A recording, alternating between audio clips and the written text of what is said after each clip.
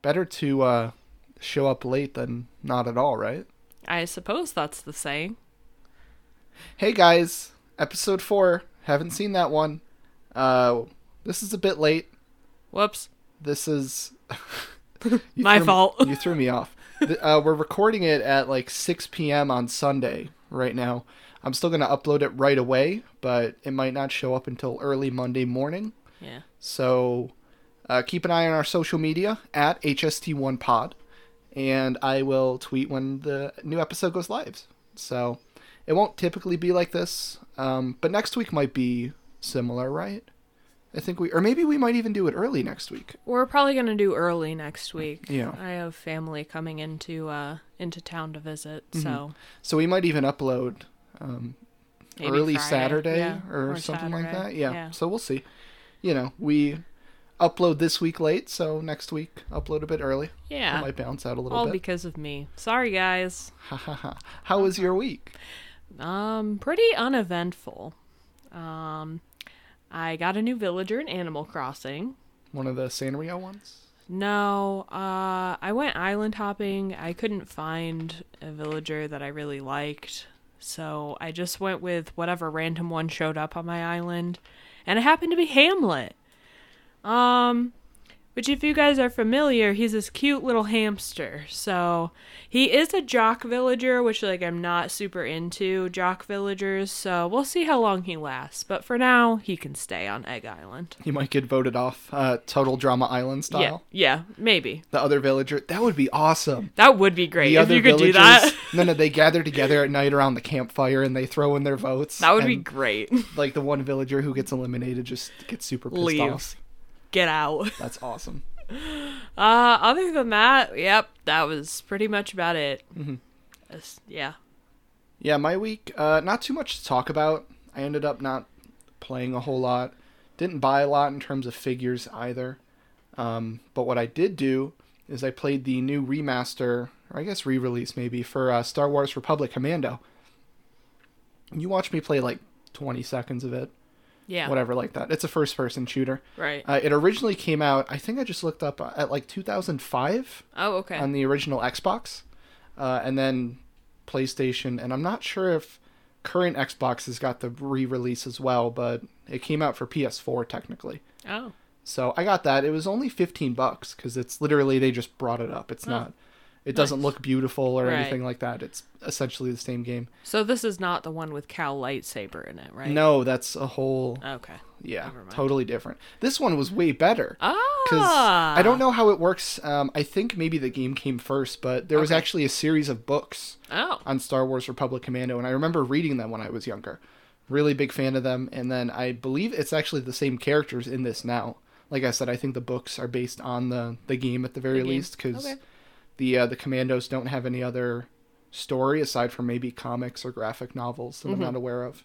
But it was a lot of fun. I'm surprised how much it's lasted throughout the years. Like you can once you put your whole squad together, you can actually issue commands. Oh. So there's directional options and you can tell them to go kill everything, or you can tell them to circle up and come together, and your character does military hand motions. Oh, okay. So he'll do this to I'm doing a hand motion to Becca. But he'll do the ring and the finger around type stuff, or the two fingers forward. Yeah. And it's really cool. You can actually direct them to go places, or there will be maybe random rocks or stuff like that. And you can mark that and hey, Commando, go snipe from that area. Oh, nice. Or go, you can actually, when you're aiming at an enemy, you can hit X and that'll make it as the center enemy for all the commandos to focus fire on. Okay. So it's really interesting how you can issue all these different commands, and your 3 members, there's a sniper, a demolitions expert, and then a hacker essentially. Okay. And then once you get to a certain area where you need one of those, you'll mark it, and he's hey, go do that. Yeah. And then it'll just be covering him for 10 seconds or whatever. So it's a lot of fun. Yeah. I didn't finish it yet. I got a few hours in. If any of you guys listening are big into getting trophies, the trophies are fairly easy to get here. There was only about 32, I believe, and I got half of them already, and I haven't even beaten the game. Okay. Nice. I think the hardest one was beating the game on hard. Yeah. From what it seems like. Some of them you might need to look up. I saw one was find the hidden lightsaber Okay. Or like find like a speeder bike type stuff, like little random like Easter egg type things that are tied to trophies. But it's a lot of fun. I really enjoyed it. I was surprised. It's just like with a game that's so old and that's not getting that graphical upgrade or any catering towards it aside from here you go. Yeah. Like it's really cool to see how much it's actually stood the test of time. And yeah. Nice. They really it sounded so boomery when I told my buddy this, but like they really don't make games like this anymore. Where it's like just single player story, a few hours long. I'm not sure how long it is, like I said. And just that be it. Where it doesn't have to be tied to a multiplayer component or you need to buy loot boxes or anything like that. So if you're looking for something fun to buy, I'd get Republic Commando on the PS4 or PS5. There's only the PS4 version, but you can play it on the 5 too. Right. Just no problem. But that's about it for my week. Yeah, we live pretty boring lives. Lately, yeah. Yeah. It hasn't been too wild. Nothing going on. Which actually helps us this week because there is a lot to talk about in terms of news. Bum bum. So, I'm sure any of you who are on social media know the things that came out about Ray Fisher. What we're going to do is we're going to talk about all the other stuff that happened during the week because it happened on, I think, Tuesday last week. Yeah, Tuesday. So we're going to leave that to the end just because it's like a huge discussion. So we'll talk about like all the rest of the normal news that happened the week, and then we'll get back to that since that's the biggest thing, at least for this week. The news. And then after news, we'll talk about Falcon Winter Soldier, Episode 4, and then we will talk about Promising Young Woman. So I can't wait to talk about that. So to start us off, last Saturday, Childish Gambino / Donald Glover, however spicy you're feeling, he posted on Instagram that Atlanta Season 3 has begun filming. Hell yeah, boys! Atlanta is a great show. I believe... Love that show. I think we watched it on Hulu. I think so, yeah. I could be wrong. I almost want to say it's a CW show. I don't remember. I can't remember. Probably not CW. They're too busy with all the DC stuff. Ah, right. But if you've never seen Atlanta, just look up Atlanta Game of Thrones, and that'll tell you everything you need to... That's still the funniest shit. It's a good show. Well, you remember the Game of Thrones. Oh, yeah. I don't want to spoil anything if you guys haven't seen Atlanta yet. Definitely give it a watch, though, for sure. The next... I'm trying to, like, work on getting the transitions in. Like, I try to pull anything I can. You try to work every week. I'm not... That's why there's, like... 4 weeks in, you're still... Yeah. Hey, still workshopping. If you think about it, like, the way you said it, it's been a month. You've done this for a month. Oh, my gosh. That's crazy. Whoa. I know, but, like, I try to grab onto anything and I look at, like, the next topic. I'm like, well, that's not going to work. Yeah. I guess I'll just sit in silence and then awkwardly transition. We need, like... You know how in PowerPoint... When you used to make a PowerPoint, you could do, like, the transition slides where it would, like, whoosh to the next slide or, like, all pixelate and everything. I wish we could do that, but, like, with our voices. Should I just say whoosh and then start the... like, literally... Okay, hold on. Let me try. Atlanta Season 3 began filming. Whoosh. No! You gotta do it better than that. You gotta, like... Whoosh. No, but it sounds shitty on purpose. Oh. That might be okay. I suppose. Workshopping it. We're workshopping. The next thing that happened. That'll do for... the Loki trailer came out, which we literally just watched before recording. I tend to wait on watching trailers and whatnot until we can watch them together. But, are you good? I think I fucked up my headphones. You fucked up your headphones. What did you do? You pulling the cord? I think it was when I whooshed. You whooshed and broke the headphones. We're back. Hold on. Okay, we're doing this live. I'm having technical difficulties. I'm not stopping Just keep talking. It's fine. I'll figure it out. Okay. Well, the Loki trailer came out, which we literally just watched. Yes, we did. And when I heard about it originally, I didn't think much of it. Like, I figured it was just for the Tom Hiddleston stance. Right. But I'm impressed with how much fun it looked. It just looked... It looks like an interesting concept. Ridiculous. I'll give it that. Yeah. Not stupid, but it looked so, like, outlandish. Right. Type thing. Well, what, like, really caught my eye was, it was cool when Owen Wilson's character, which, if you saw that was Owen Wilson? I did recognize that was Owen Wilson. Okay. He didn't say wow, so I didn't know if you could have... I know Lightning McQueen when I see him. That's right. Jesus. What really caught my eye, though, was when he was showing Loki, like, the branching timelines. Yeah. And which they showed us in Infinity War with the Ancient One, when she showed Bruce that, like, everything's a straight line, but then there's, like, the diversion points. Yeah. What I thought was cool was one of them, it looked like they were going to be connecting. Like, one of the I split-offs. didn't notice that. Yeah, so I wonder if that's going to tie into... Probably. Any of the fucked up shit he's done. That's true. To the timeline. Yeah. Because he's technically the 2012 Loki from Avengers. Oh, right, because they brought him back, huh? Well, no, because when they went back in time in Endgame, he took the Tesseract and left. Yeah. Yeah, so he's 2012 Loki. Right. I don't know if, like, he'll remember the shit that he did afterwards, or... I mean, obviously in Infinity War, he died. Right. So... Not sure how that... Whoa, I totally forgot about all that. I'm not sure how the weird timeline stuff will work out. Yeah, that makes it way more interesting. Himself. Okay. I know people were theorizing, because I don't know a whole lot about Loki, and we're getting to that point with Disney where I don't know what's happening with the Marvel stuff. Right. But people were saying that in the comics there's like a kid version of Loki for a little bit. Oh, really? So we might start seeing different versions of Loki like in different universes. Right. So it's possible he could That's pretty cool. run into his Infinity War self or something like that. Yeah. Speaking of Infinity War. Okay. Godzilla vs. Kong. No. Whoosh. So. Whoosh. So, for Godzilla vs. Kong, which just came out last week. Yes. The numbers have been calculated for the viewership on HBO Max. Okay. Because I don't believe HBO has actually had, like, the official numbers come out. Yeah. People have just kind of theorized based on whatever algorithms or things like that. Mm-hmm. So the estimated viewership was 3.6 million people in the U.S. Okay. In the first 5 days of release. That's a lot. Which is a lot. 5 days. Yeah. Just in HBO Max, by the way. That's not even counting theaters. Theaters, right. However many people went there. To put this into perspective, Wonder Woman 84 had 2.2 million from Christmas to the 27th. Okay. The Snyder Cut had 1.8 million from the 18th to the 21st. Mm-hmm.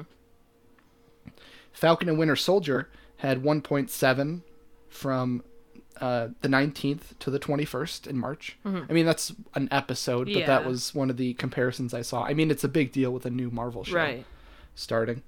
And WandaVision was 1.6 million from January 15th to the 18th. Okay.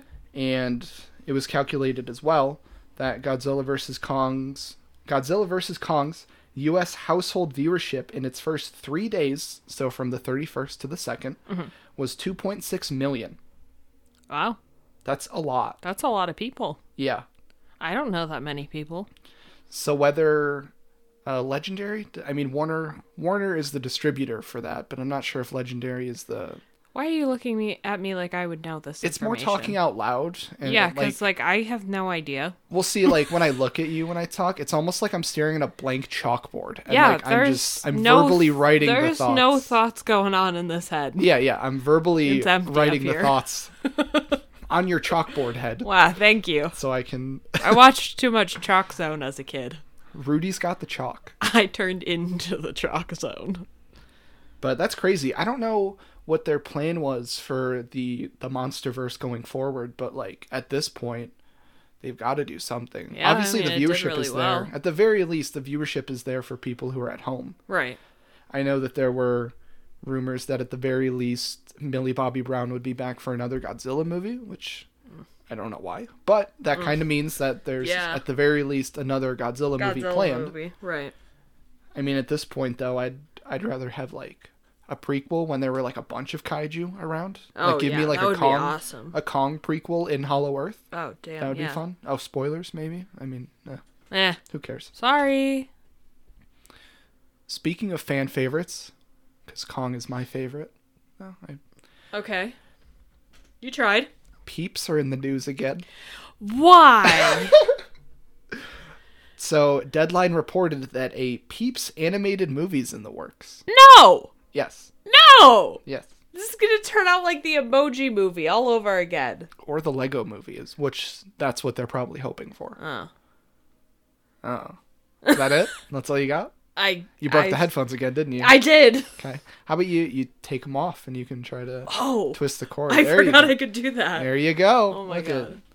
Just the blank chalkboard over there. But yeah, Peeps are back in the news. Fan favorite of the podcast, Peeps. Shout out Peeps. If Peepsy isn't in the movie, that's it. I'm not watching it. Well, Peepsy's not a thing. It should be a thing, but... Well, yeah, but so they should take it and put it in the movie. See, I think using the letter P a lot is really bad for the plosives for the podcast, so we're going to move on from this squishy marshmallow candy. Okay. Speaking of squishy marshmallow candy... Where are you going with this? E3 2021. No! I really like these, like, non-transitions. Not doing anything. They really do something for me. Okay. So, we reported last week about E3 potentially being... Well, it was going to be online only, but potentially being paid for in some regard. Right. And... You're good? Yeah. Okay.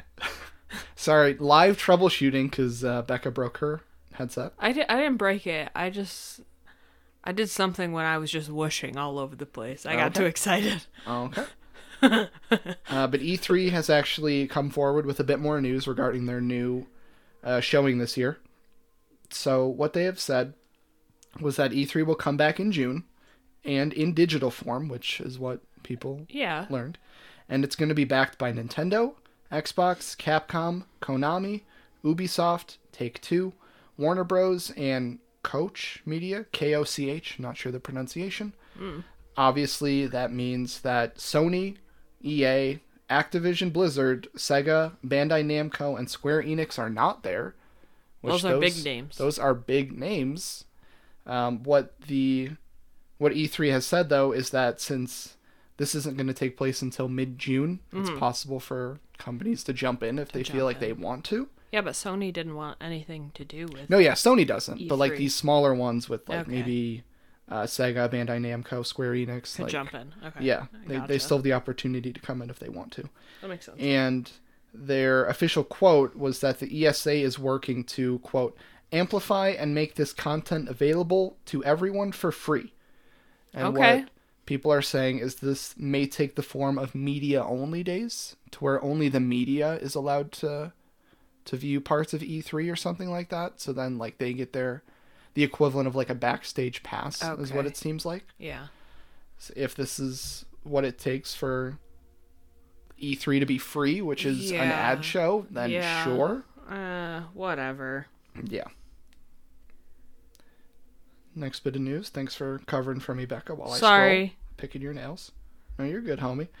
So, speaking of video games, though, is that all wrapped up? Yeah. Alrighty. Yeah. Speaking of video games, actual transition. Sony. I know them. These interjections are, like, worthless, by the way. I'm trying to interact with you. Okay, back up a little bit. If you come in with a witty thing or, you know, the alley-oop into the basketball net, totally fine. But you just bullet a China shot. That's what you do to this. You should know that's me, though. This is a shit show already. Let me just... Alright, I had my transition. Video games. Sony has announced their first ever theme and water park. What? Yeah, man. So this is actually Sony's division of like movies, like Sony official movies that they finance and everything. Okay. So not video games. Right. Not a video game theme park. That would be too crazy. But some of the rides are going to be based on movies like Men in Black, Jumanji, Bad Boys, and Ghostbusters. Okay. So it's going to open in October 2021 in, forgive my pronunciation, Bang Saray, Thailand. Oh, it's going to be in Thailand. So this is in Thailand, which I find interesting because Sony's a Japanese company. Right. But, I mean, maybe Japan doesn't have, like, the room for a theme park, maybe? I'm not going to pretend to know. So I thought that was kind of cool. That is pretty cool. I remember going to Disney World and Universal as a kid and... Yeah. Going on the Scooby-Doo ride a lot. Oh. Which isn't based on a movie, really, but yeah. It wasn't like the live-action movie. It was like It was a haunted house, I think, but it was like a ride that you sat in. And okay. I remember being in line for like 2 hours, and it was like a 10-minute ride. That's Disney, though. Yeah, that's and Universal specifically. I only went to, what's the one in Florida? Disney World? Land? I mean, it doesn't matter. I don't know, the one in Florida. Yeah, Florida. I went there once when I was 4. All I remember is the Dumbo ride. Was it like there was those carts in the sky? Yeah, they go up and down. One of those, yeah. Very exciting. That's cool. Thrilling, even. Speaking of thrilling, this will kind of work, actually. Okay. This is about Knives Out. Okay. Which is arguably a thriller. That's a thriller. So the Knives Out deal with Netflix had some interesting points in it, because we reported last week that it happened. Specifically, they gave Rian Johnson full creative control. Nice. So he can do whatever he wants. Okay. And each movie must have at least the budget of the 2019 movie, which was in the $40 million range. So they're like, just stick around here. Yeah. You can do whatever you want. All right. Sources also reported that Rian Johnson and Daniel Craig are going to potentially walk away with roughly $100 million each. Jealous. Because Netflix wanted both of them to return. They didn't want just Ryan directing them. They wanted Daniel Craig to come back as Benoit Blanc. Right. Which I really want to watch Knives Out again. Yeah, that was a good movie. That movie we saw it twice in theaters. We did, actually, yeah. I don't know, I'm sort of on a Daniel Craig kick, though, too, because people were talking about him coming back for this. Yeah. And one movie that was thrown around was Logan Lucky, which I know in that he plays like an explosives expert who's in prison or something like that, and it's sort of like a bank heist movie, I think. I think Adam Driver's in it, too. Oh, okay. I could be wrong. Speaking of Adam Driver, hold on, let me read this. Do this. Okay, here we go. I got this. All right. So Adam Driver, Disney. Okay. You know what else Disney owns? Marvel. Yeah. Sebastian Stan is in this piece of news that I'm talking about. I got it. That was such a stretch. We got there. Nick Offerman will star alongside Lily James, Sebastian Stan, and Seth Rogen in Pam and Tommy. It's a series about the theft of Pamela Anderson's and Tommy Lee's sex tape. Oh my god. Nick Offerman's character is described as a prolific porn financer who helps distribute the sex tape. All right, I'm in for it. Sebastian Stan? Come on. 100% in. I'm not really familiar with Lily James, are you? No. No? Okay.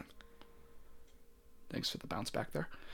You asked me a question! What was I supposed to say? I'm looking at news coming up and you're just...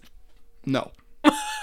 No, I do not know who Lily James is. I do not recognize the name. Sometimes I need you to spin the plates. You got to spin the plates for me. All right. It's fine.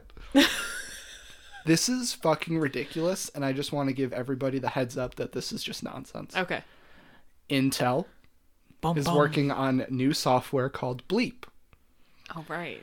Bleep is a software that utilizes AI to censor voice chat. Mm-hmm.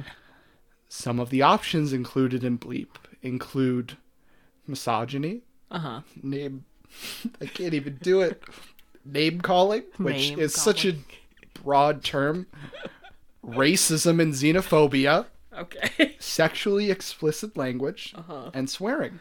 Yeah. The different sliders for these include none, some, most, and all. So, if you're not okay with misogyny, turn that shit off. If you're okay with just a little bit of xenophobia, just put it on some. Some! Like tolerable, like probably historical, you know. That's like, fine. Yeah, instances of it. There's also a straight up toggle switch to turn off the N-word. You either want it or you don't. There's not even a some, most, which I mean, I guess it's a word. How do you do some? Yeah. Imagine the interns who have to test this shit. They're just sitting at their desk all day typing the N-word. Oh no. I can't do this. I'm just thinking of the name calling though. Like what counts as that? Like, do you think Duty Head gets censored? Poo-poo butt?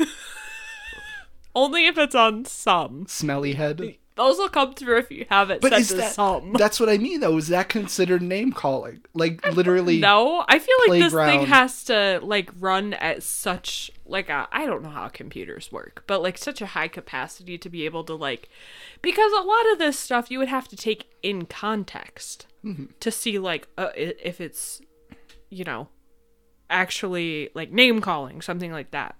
You have to take it in context to see if it's somebody's actually provoking somebody else. So, like, how is this software gonna know if you're just saying you're a poop? Well, what is that? It's even more impressive because it's voice chat. Right. It's not even like how, whatever you would read on Google or anything like that. I don't understand how this is gonna work. It's spoken words. So, like, for software to be that quick to be able to grab that and identify it, like, I would imagine you have to put in all those variations of the word. Exactly. You know what I mean? It's just... I don't... So I pre-ordered this. I wish I could. This is crazy. I pre-ordered my censoring software. Turn all and where. And where. I was thinking of underwear. Why? Well, because I was thinking of... Why were you thinking of underwear? No, because sexually explicit language. That was going through my mind. So that made you think of underwear. Because... But... Does underwear tie into that, though? Would that be under, like, some? Because, I mean, like, underwear... I don't know. Underwear does things. It protects certain parts of the body. Does that include... Like, is underwear a no-no? Does underwear get bleeped out? Is thong just a... Boop? Thong! I think it's ridiculous. I think it's good in theory, not good in practice. I'm just picturing, like, I don't know why I went to, like, Dexter's laboratory, and Dexter's just sitting there like, computer, turn off all N-word prohibitors. Computer. Move slider to some racism allowed. Is Dexter a xenophobe? The toggle's on. We don't know. The toggle's on. I don't think this is gonna end well. Next bit of news. Okay.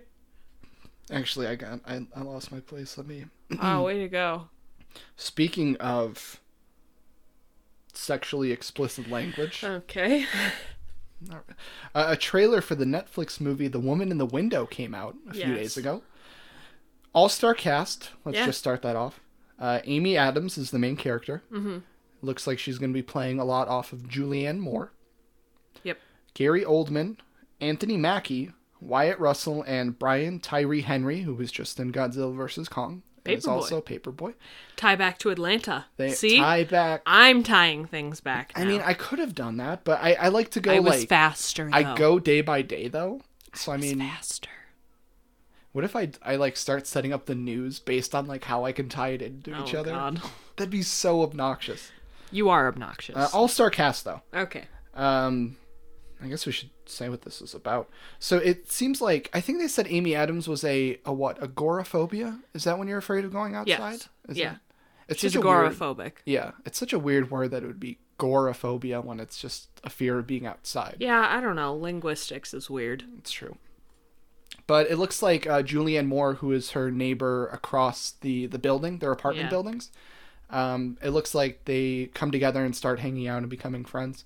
And then Amy Adams looks across her window one night and sees Julianne Moore getting attacked, potentially murdered. Spoilers. It's in the trailer. It's in the trailer. Yeah.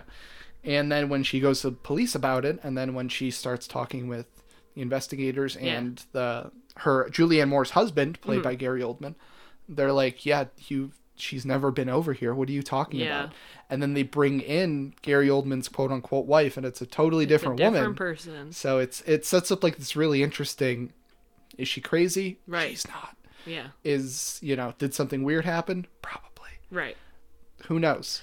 I think it's going to be great because what did we just watch Amy Adams in? Sharp Objects. Sharp Objects. And she was great in that. Is just like living on the edge, kind of crazy, might have a mental breakdown at any moment.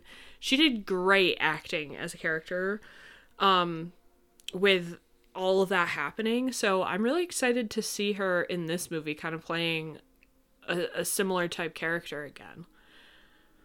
Yeah, and Sharp Objects we watched on HBO. Honestly, it'd be something I'd be interested in talking about at some point. Yeah. It's a TV show, though, not a movie, so we'll see about potentially what's in the future. Oh, but I think she did great, so I'm excited to see her acting in this. I think it's going to be really good. Absolutely. And this comes out Netflix exclusive. May 14th. Yeah, which is soon. Literally a little over a month away. Yeah. Today's what, the 11th? 10th? I don't remember. This is easy. Speaking of Netflix. Netflix tweeted that starting in 2022, it will be the first U.S. streaming home for Sony Pictures films following their theatrical releases. So they're going to have their theater run, and then they're going to get put right on Netflix? That's what we're not sure about. Not sure if it'll be straight away, but they have confirmed that they will be the first streaming home for a lot of these movies. Okay. The examples that they gave were Uncharted and Morbius, and future sequels to Venom, Jumanji, Bad Boys, and Into the Spider-Verse. So I'm not sure if they mean like for example, Venom 2 is coming out soonish. Right. I don't know if they mean after Venom 2 that, or if they mean the sequels to these movies coming out. Right. Because the two, Uncharted and Morbius, don't have prequel movies or anything. So that's cool though. Netflix, everybody has Netflix, so yeah, for them to partner with Sony and get all that set up. That'll be good. You'll at least know where to find the movies. Absolutely. Two little quick bits of news. Top Gun Maverick has been delayed, and it will now release on November 19th, 2021. Oh no, Mike, if you're listening. So sorry. Mike, shout out to Mike. Heart goes out to you. Friend of the show. I think it was supposed to come out in like August, something like that, or May. So, who cares? I mean, not who cares, but... Don't say that! Mike might be listening! We've never seen Top Gun, so what we're going to end up doing, though, is the week before that comes out, we'll review Top Gun, and then that, more than likely, so... But, yeah, that got pushed back to November 19th. Sad days. And, so this is a bummer. Speaking of movies, I don't know. Just go. I like doing it, though. It's fun. Blue Sky Studios has officially closed down. They created 13 movies, and some of the franchises you're probably pretty familiar with. They include Ice Age, Rio, and the Robots franchise. Yeah, I was going to say, I thought those were like movies from when we were kids. And Disney now owns the rights to those. So that actual studio is gone, but Disney owns, like if they ever want to do a Robots 2 or squeeze that Ice Age teat more. Well, the Ice Age stuff is still coming out. I know. I mean, straight to video. Or straight on demand, whatever. After, like, the third one, I stopped completely watching. I just remember Josh Peck was one of the opossums, right? Oh, yeah, the little... I don't remember what they were. But possums. You can say possums. I was Were right. they possums? I think they were possums. I don't know. They were... But they was during the Ice Age. Were there possums during the Ice Age? Oh, I'm sorry. You're right. Prehistoric possums. Does that make it better? I don't know. You tell me. I don't know. I don't know who the other possum was, though. I don't know who that was. I just remember Josh Peck. But Ray Romano? Am I saying that? Ray William Johnson was... Who's that? Oh, boy. Oh, wait! Everybody loves Raymond. What? Did you say everybody loves Raymond when I said Ray William Johnson? I don't know who you're talking about. Were you never on YouTube in like the late aughts? Early 2010s, I think, too? I have no clue who you're talking about. I really don't. That's what happens when you grow up a fucking redneck. Hey, my parents might be listening to this. No. And you're right. Oops. Let's just move on. I'm sorry.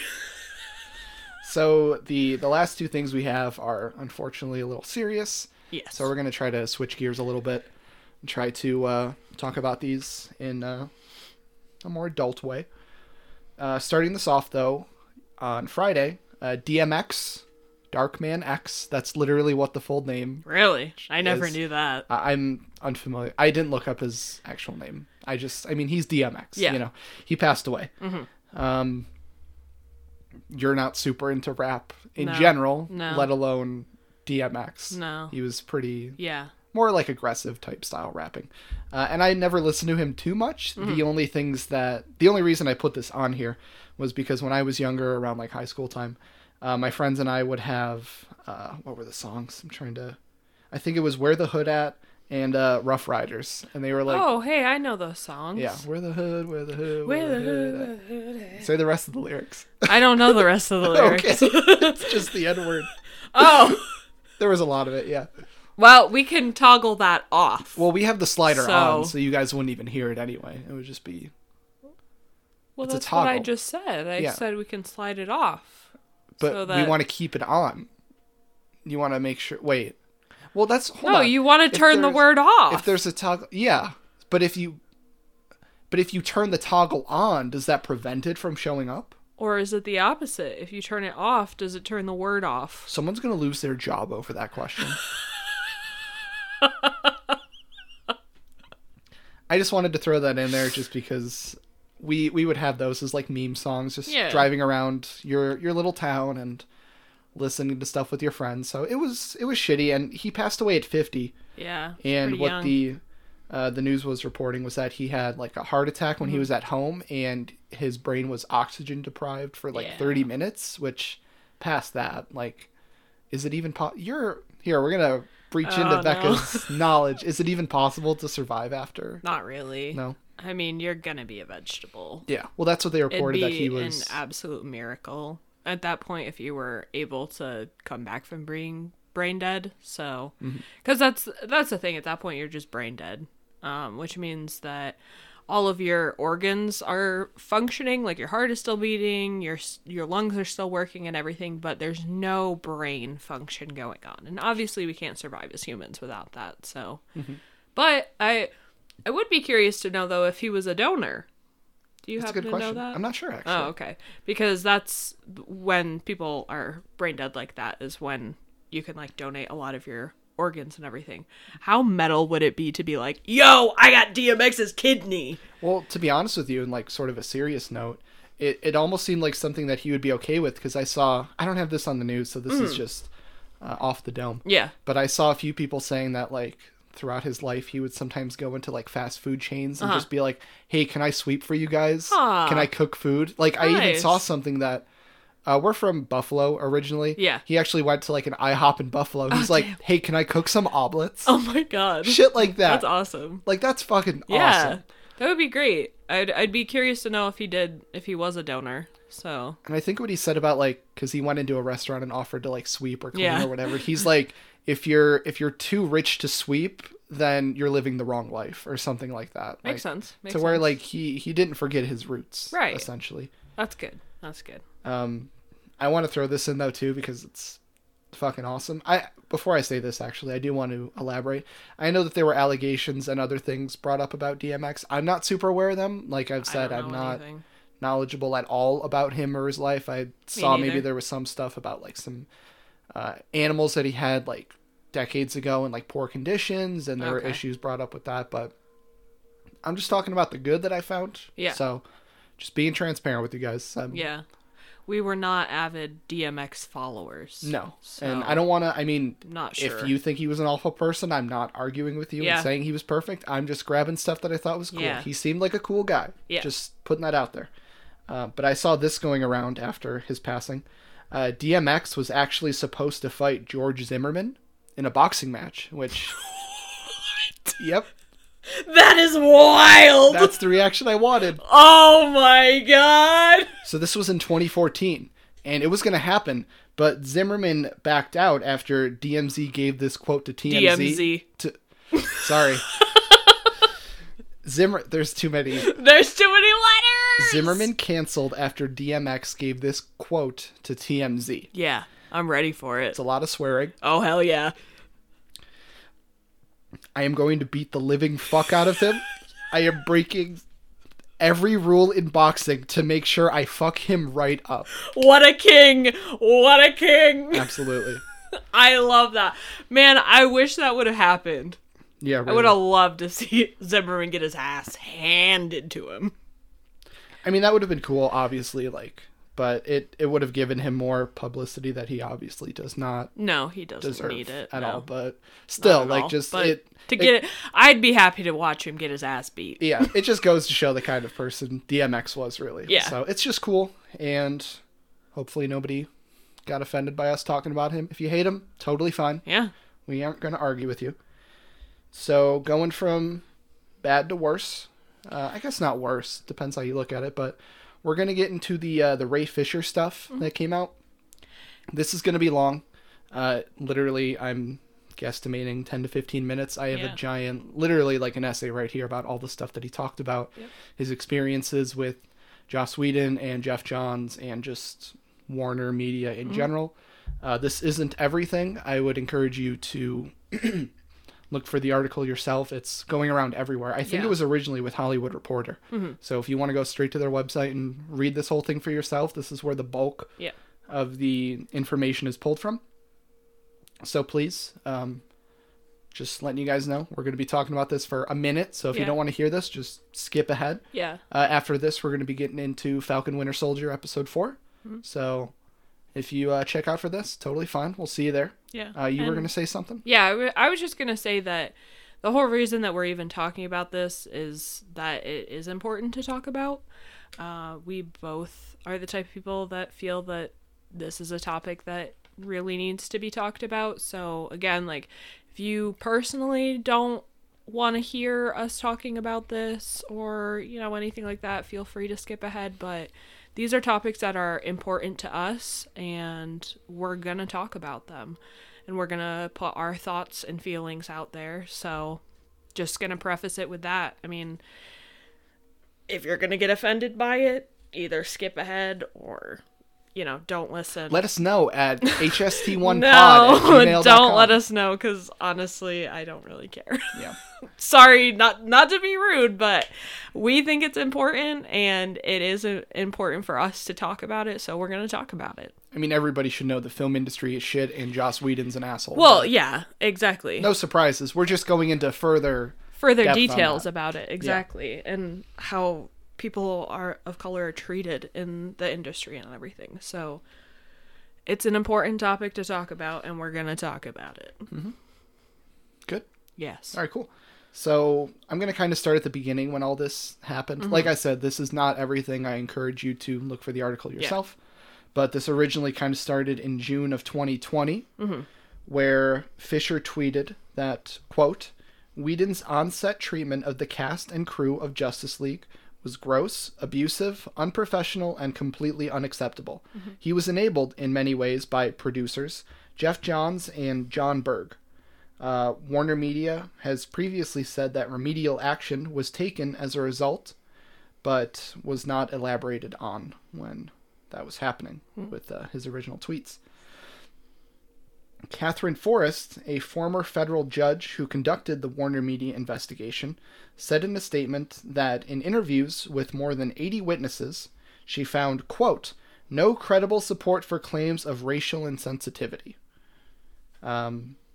So Fisher was reluctant to share before his article came out, I believe Tuesday of last week. So going on close to a year of actually talking about it with pending investigations and everything like that.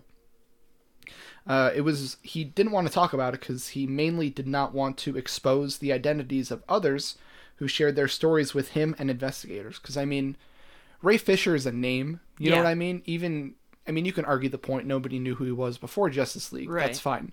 But nobody knows who Mike holding the boom arm is either. Right, or exactly.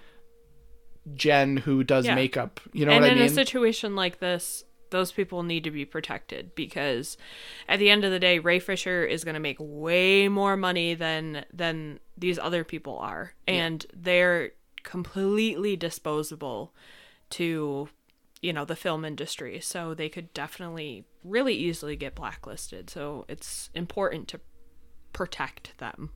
Exactly. Yeah, those people can be thrown in the garbage and nobody gives a shit. Nobody will care. Essentially. And, yeah, they could end up on the streets or something. Yeah. But Ray Fisher obviously cared. Which is good. So what had happened was, excuse me. You're excused. Thank you. Fisher got Warner to start an investigation more than 2 years after the first version of the film was released. Mm-hmm. But he soon found the process to be questionable, shocking. Yeah. The studio and its parent company seemed to be focused on protecting top executives, he says. Weird. Originally under Snyder, Zack Snyder. Yes. And screenwriter Chris Terrio, Terrio, just in case I pronounce it wrong. Cyborg was supposed to be the heart of Justice League, which you see that shit in the 4-hour Zack Snyder cut. Terrio pretty said, important. Terrio said, with a white writer and white director, we both thought having the perspective of an actor of color was really important. Mm-hmm. And Ray is really good with story and character, so he became a partner in creating Victor. When Whedon came on, after Zack Snyder had to bow out, right, because of family things that happened, right, Fisher says he came to feel that he had to, quote, explain some of the most basic points of what would be offensive to the black community. Oh my god. When Fisher was informed that Whedon was going to make major revisions, he went to meet up with him in LA. They talked, and Whedon gave him the revised script, which removed all of Cyborg's backstory. Mm-hmm. This balancing with Zack Snyder wanting Cyborg to be the core of it. Right. Whedon had no problem just throwing that shit in the garbage. Can I just interject here for a second? Please, yeah. Do you know where Joss Whedon is from? No. I don't. I didn't know. Do you mean like American. the States or Canada? Yeah, like I didn't know where. He's States or Canada. He's not like European or anything like that. I just didn't know. It's a kind of a different name. So. Yeah. You could Google it right now. I don't have my phone with me. You know what? We're looking it up. I was just curious. No, live on the show. We'll do it. What? I'm fairly certain he's from. He sounds American, but I don't. With Joss as a name, I wasn't sure. So. Well, he was born in New York. And he's American. Yeah. Big shocker, guys. Big shocker. Well, it's even shittier because we're from New York. Hey, he's New York. Yeah, no, so we're not from the city, though. Yeah. So, we're from upstate. If you know anything about New York, the upstaters don't really like the people in the city. So, it's fine. It's fine. So after Whedon gave him the revised script with all of his backstory out, Fisher argued that he felt it was important to keep that in as, quote, it represents that his parents are two genius-level black people. We don't see that every day. Yeah, exactly. Which in the movie you see that his father is obviously a scientist at Star Labs. Right. His mother was a doctor. I think she's a doctor. A nurse or something like that. Yeah. I believe we saw her very briefly in the movie, so I'm not... I want to say she's a doctor. It goes to show they weren't just living in the streets. Like, these were people of intellect and power, you could argue. Which is important.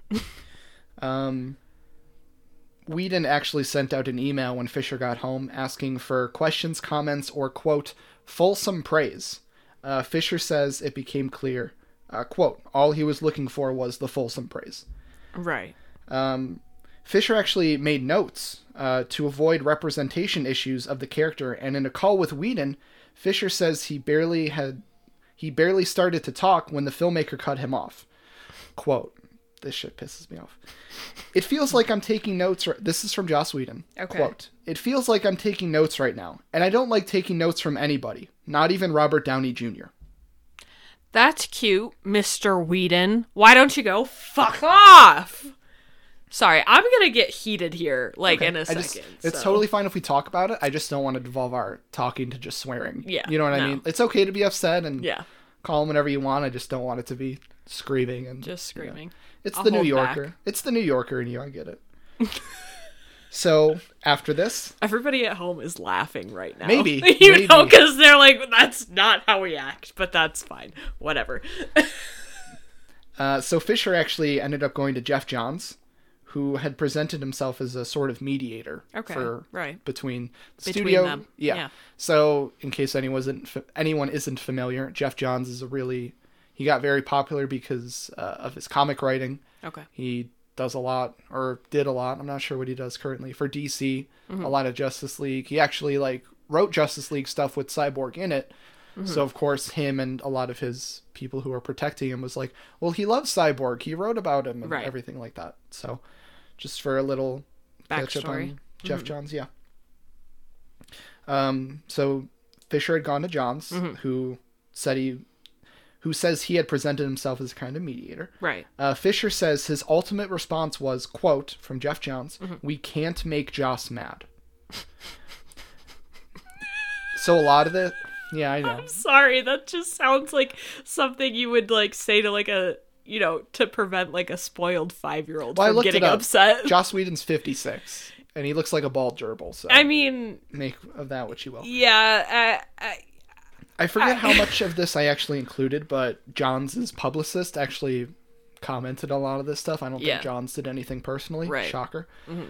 Johns, it's hard to say because his name is Johns, and then doing it with the apostrophe. Johns' publicist denies this, but says Johns, quote, "Recall suggesting that any creative pitches should happen when Joss Whedon was not preoccupied, so he would be most receptive." Okay. So once Whedon was involved with the actual filmmaking and creating of Justice League. Sorry. You're fine. Did a little lip smack. Hate doing that, sorry. Fisher says that Johns told him that it was problematic that Cyborg smiled only twice in the movie. So Fisher says he later learned from a witness who participated in the investigation that Johns and other top executives, including then DC Films co-chairman John Berg and Warner Studio chief Toby Emmerich, had discussions in which they said they could not have, quote, an angry black man at the center of the film. Oh my God. Because, you know, black men who don't smile all the time are scary. Wait, so let me get this straight. So the Johns guy Geoff Johns? Yeah. He said that it was problematic that Cyborg only smiled twice in the movie because they didn't want an angry black man, like, in the movie? Is that basically what they're saying? So Johns told him that it was problematic, told Ray Fisher that Cyborg doesn't smile more, essentially. He said it was problematic that Cyborg didn't smile more. Smile more. Because they didn't want an angry black man in the movie. Yes. Okay. And I think he was essentially regurgitating what the higher-ups are saying with that. Right. We can't have an angry black man. I get that. Like, he's the mouthpiece, but it doesn't make him any better. No, absolutely.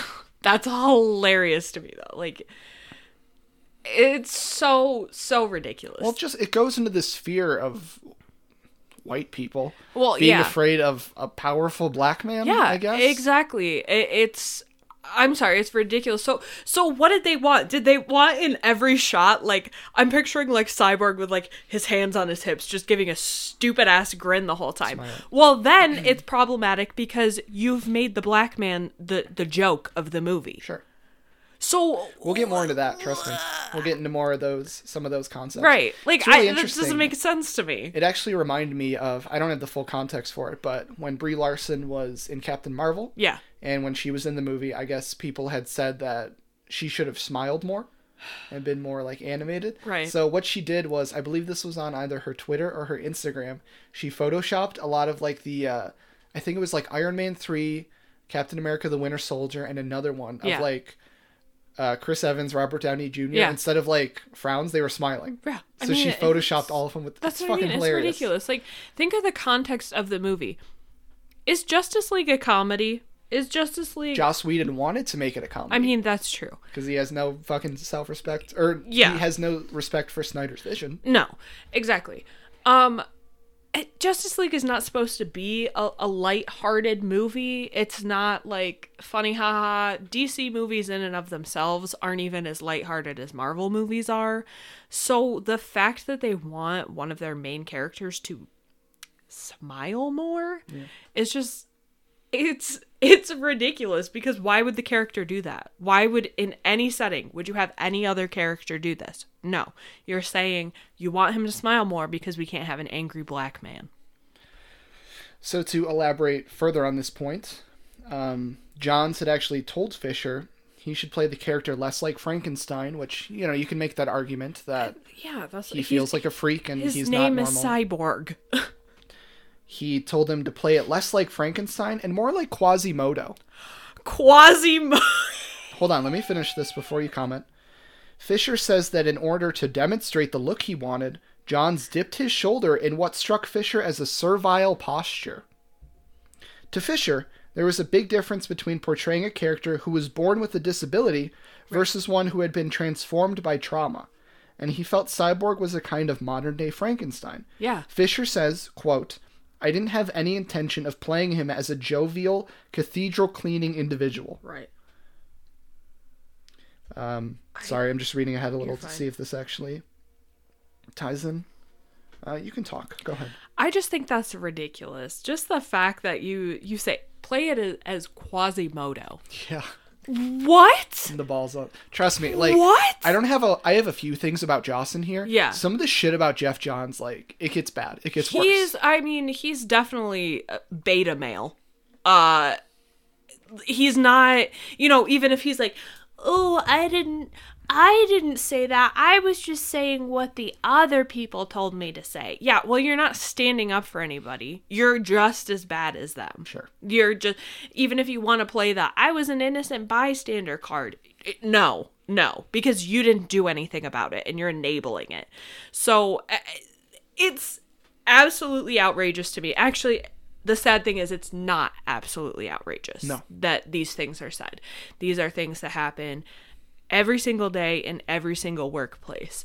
And unfortunately, that's the sad reality that we live in right now. And which is, again, another reason why we're talking about this, because this needs to change.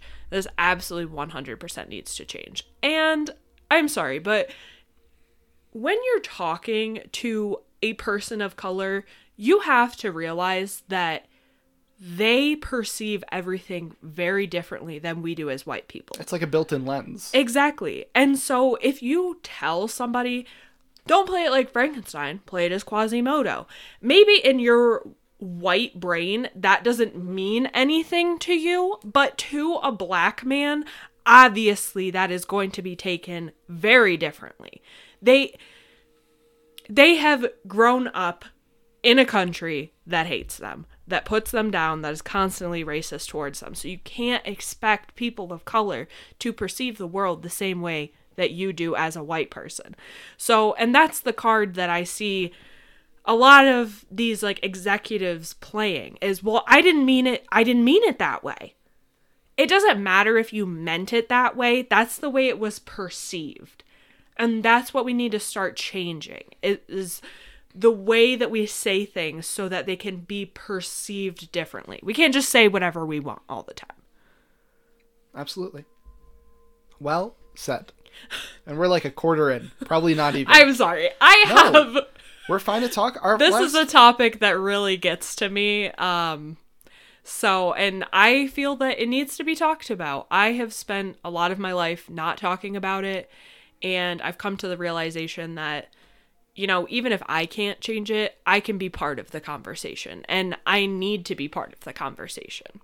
So I'm going to talk about it. Absolutely. I mean, our last few episodes have been like barely an hour and a half. We're at an hour right now. Yeah, no, sorry guys. This is really, it's totally... this is really something that I will not be silent about. So. If you guys like a lot of content, we got it this week. Don't spit out your body armor. Oh no, not my 28 ounces of superior hydration. So to continue this whole interaction between Fisher and Johns, Fisher told Johns it might be one thing for a non-black person to write a character for a comic, but it was another for a black actor to portray that character on screen. Quote, it was like he was assuming how black people would respond rather than taking the advice from the only black person, as far as I know, with any kind of creative impact on the project, Fisher says. Mm-hmm. He actually said that was the last creative conversation the two of them ever had, again. Oh my God. In terms of how Cyborg should have been represented. Right. Tensions only escalated, however, with the issue of Cyborg having to say booyah, which if you are familiar with the Teen Titans cartoon... Right. Cyborg would say booyah. It was his thing. Not Teen Titans. Well, maybe in Go. Teen Titans Go? I'm not sure. You watched it more than I did. I didn't even watch that much of it. Oh, really? No, Teen Titans Go. That's the kids one. Yeah, that was the one that was on Cartoon Network. Well, they were both on Cartoon Network. Oh. Yeah. Teen Titans was like from the early aughts. It was like the more serious one. Teen Titans Go was like the kids one. Oh, well, I guess I watched more of Go. Don't even know the names of it. Love it. I'm sorry. So Fisher says that Johns had approached Snyder about including the line back when Zach was still on the included. project. But the director didn't want any catchphrases. Big up, Zach. Fisher says he doesn't see the word itself as an issue, but he thought it played differently in a live-action film than the animated series. And the thought of a black character... Oh, sorry, excuse me. And he thought of black characters in pop culture with defining phrases. As no one else in the film had a catchphrase, he says, quote, "It seemed weird to have the only black character say that." Right. Quote. Fisher says he expressed his objections to Whedon, and it seemed the matter was dropped. Until Berg, the co-chairman of DC Films and a producer on the project, took him to dinner one night. Quote, this is from Berg, "This is one of the most expensive movies Warner's has ever made." This is all according to Fisher, of course. This isn't direct from Berg. From Berg. Right. Quote, "What if the CEO of AT&T had bought Time Warner..." Sorry. This gets a little... My wording was here. Okay. Strange here. Quote, "What if the CEO of AT&T," and this is important, I put in parentheses, "AT&T had bought Time Warner in 2016. Okay. So that's why he brought it AT&T up. Right. Okay. in any regard. What if the CEO has a son or daughter, and that son or daughter wants Cyborg to say booyah in the movie, and we don't have a take of that? I could lose my job." Fisher responded that he knew if he filmed the line, it would end up in the movie. It's not just having the take. I'm sorry. I don't understand. Okay, so you said AT&T bought out Time Warner. Yes. What does that have to do with the movie? Because Time Warner owned Warner Media. Okay, they Yes. owned Warner Media. Sorry, like I said, it's... Okay. I mean, in the that real connection wasn't clicking in my brain. It still doesn't make sense. It's companies owning companies. I'm sorry. No. You're fine. You're fine. But it still doesn't make sense. So what? We do everything to please little white kids that are children of executives? Essentially. What the fuck? Yeah. I'm sorry, but what? That's really the reasoning. Obviously, in the 2017 version, he said booyah at the end. I'm not sure if you remember, but he actually said it after they beat Steppenwolf and everything. He didn't look very happy. You can go back. Anyone can go back and look at that. No, but this is the same thing as the smiling thing that we talked about before. Were any of the other characters told that they needed to smile more? No. I don't think so. Were any of the other characters told that they needed to say a catchphrase? No. This is where it becomes the issue. This is, all the time white people want to say, why are you making it a race issue? It's not a race issue. Is anybody else in the film being subjected to this? No. Well, I don't think I included it here, but it's not like Batman had to say, "I'm Batman." Or right. Superman had to say a Superman phrase. Whatever Superman's catchphrase is. I don't know. That's what I mean. This is why it is a race issue. People always want to ask, why are you making it about race? Why is everything about race? Because it only happens to the black people. Sure. None of these other characters are being treated that way, are being told that their characters need to be perceived that way. Cyborg is half robot, a genius, and he is being perceived as, oh, maybe he'll be too angry, maybe he'll be too scary, just because the color of his skin is black. That's the only reason. If it was a white character, it'd be fine. He could say whatever he wanted. But the fact that this is a black character makes it, oh, well, we can't have him be too scary looking or be too angry about, people trying to destroy the world, even though he's fighting against it. I mean, even though it's potentially a different team that worked on the two, you can go back to Batman versus Superman. Batman was not nice. No. He was branding people. Yeah. And he was essentially marking them for death and shit like that. Exactly. And it was okay if he was bad and angry there. Yeah. Batman was shooting people. Right. Like, yeah, but that was okay because Batman is white. Like, that...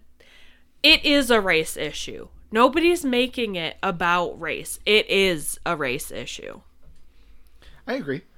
So after he had the conversation with the CEO, he arrived on set the next day to shoot the take. Mm-hmm. And then, so this is all Whedon stuff.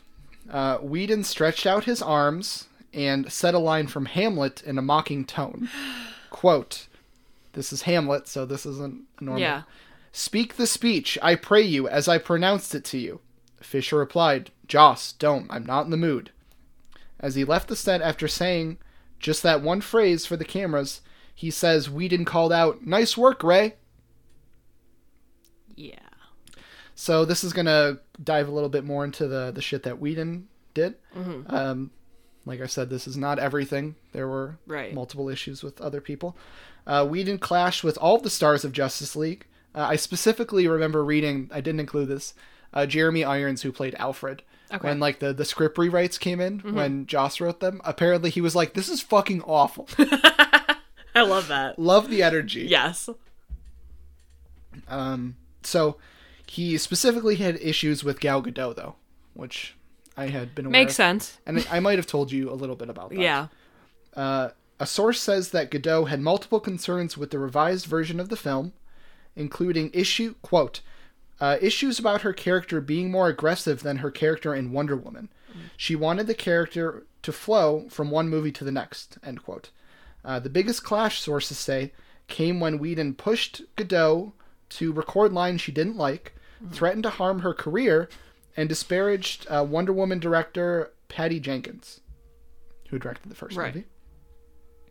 While Fisher declines to discuss any of what happened with Gadot, a witness on the production who later spoke to investigators says that after one clash, quote, this is from the witness, Joss was bragging that he's had it out with Gal. He told her he's the writer and she's going to shut up and say the lines and he can make her look incredibly stupid in this movie.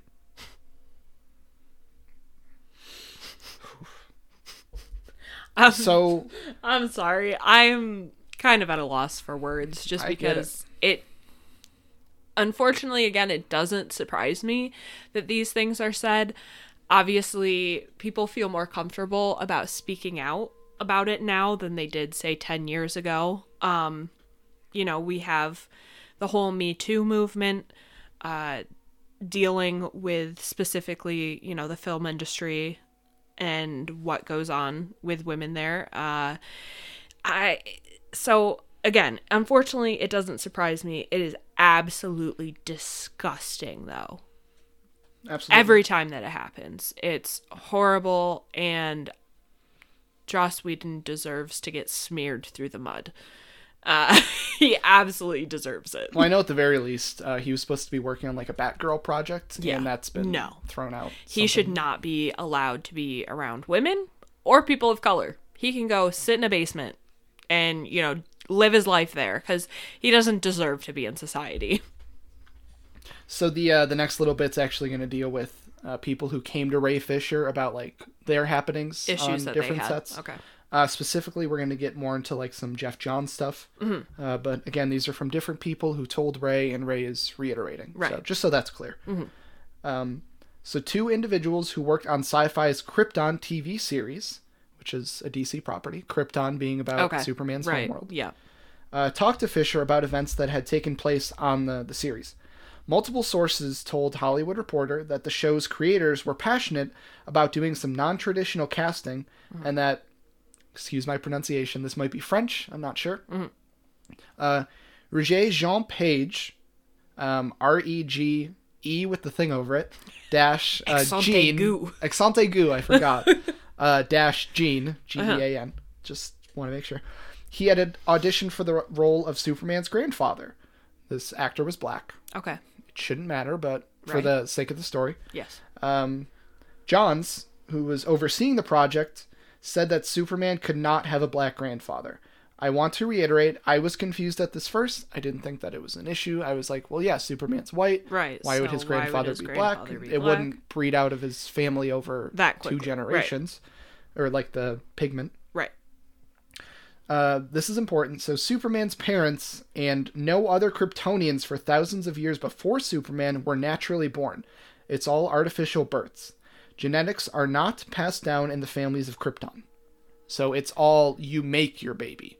So Superman's grandpa could have been yellow or green or purple, and Superman could still be white. Like a completely different race or a completely different species even. Like he could have been an alien from another planet. Well, he would still be Kryptonian. Oh, I guess so. Okay. But, he's an alien, you're right, but... But yeah, like the point of the matter is that he could have been a black man. Yeah. But absolutely. They turned him away. Because of Geoff Johns. Because I don't want a black man to be Superman's grandfather. So this is actually still about Krypton. Mm-hmm. Excuse me. Another person who spoke was writer Nadria Tucker, Nadria, who tweeted on February 24th, I believe of this year, quote, "I haven't spoken to Geoff Johns since the day on Krypton when he tried to tell me what is and is not a black thing," end quote. Tucker tells that Johns objected when a character... Sorry, Buddy just Snapchatted me. When a black female character's hairstyle was changed in scenes that took place on different days. Mm-hmm. Quote, this is from her. Mm-hmm. "I said black women, we tend to change our hair frequently. It's not weird, it's a black thing," she says. And he said, quote, "No, it's not." John's spokesperson says, quote, "What were standard continuity notes for a scene are being spun in a way that are not only personally offensive to Geoff, as Geoff has personally seen firsthand the painful effects of racial stereotypes concerning hair and other cultural stereotypes." Get ready for this. Oh, God. "Having been married to a black woman who he was with for a decade, and with his second wife who is Asian American, as well as his son who is mixed race." So... my wife was black, my wife is Asian. I'm not racist, guys. This is the same thing that people say, "Oh, I'm not homophobic. I have a friend that's gay." Yep, same energy. It's the same energy, and I'm sorry. If you're a white person that does this, I am so over it. It's the same thing as walking into a retail store and trying to tell somebody how to do their job. Stop doing it. Stop telling people what that you think that you know their lives better than they know their lives. It's stupid. You look like a clown. It's absolutely ridiculous. I'm sorry. Black women changing their hair is a stereotype that is played on a lot. So the fact that he said it's not a black thing, it makes absolutely no sense, because black women get made fun of for changing their hair all the time. And if he was married to a black woman, he would know these things. Unless he just blatantly ignored her and didn't, had nothing. I'm not denying that he was married to a black woman. I'm sure he was. I'm sure he was.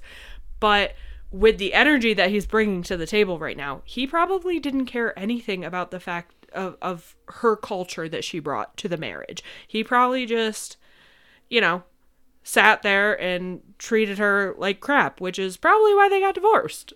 But, what do I know? Oh boy. So we're just going to get into another little bit that came out afterwards, and then we're just going to hit the wrap up. Mm-hmm. So Fisher was actually expected to play a supporting role as Cyborg in the Flash movie, which is coming out at some point. Whenever. In time. In June 2020, Fisher says he had a call with director Andy Muschietti that seemed positive, but the discussion changed when Warner's framed a 2-week shoot as a cameo, offering only a fraction of what he says he should have been paid for reappearing as Cyborg. Pay people what they're worth. Yeah. Well, a 2-week shoot, that's not coming in for 2 days. No. Or coming in for 2 hours. No. That's not like a Bruce Willis thing where he shows up for 2 hours for a movie. He's going to be in more than one scene. It's not a cameo at that point. Yeah.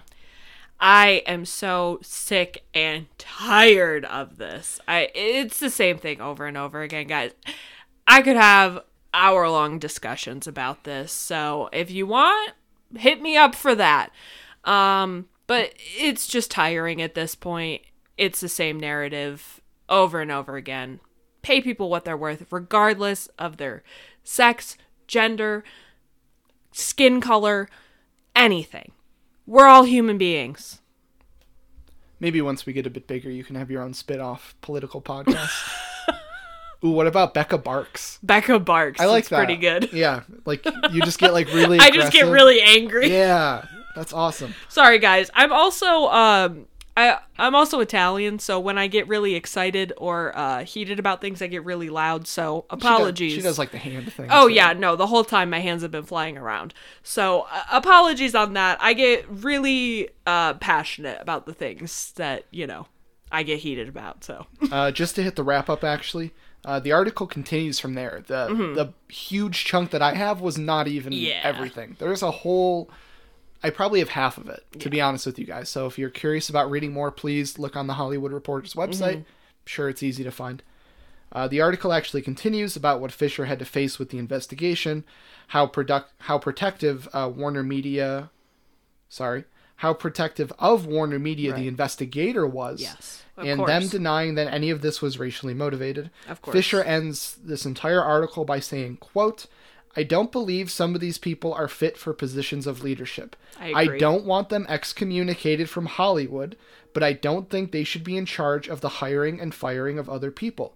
If I can't get accountability, at least I can make people aware of who they're dealing with.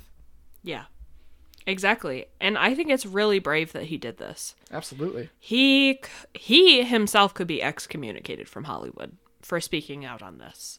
He could definitely be blacklisted. And it's a very important and very brave thing that he's come out and done.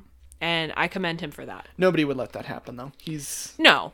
He's become a name. I know, like I said, he didn't really have much. I actually learned that he was in True Detective Season 3. Oh, okay. He was, he played off Mahershala Ali, which you know who that is, and everybody does.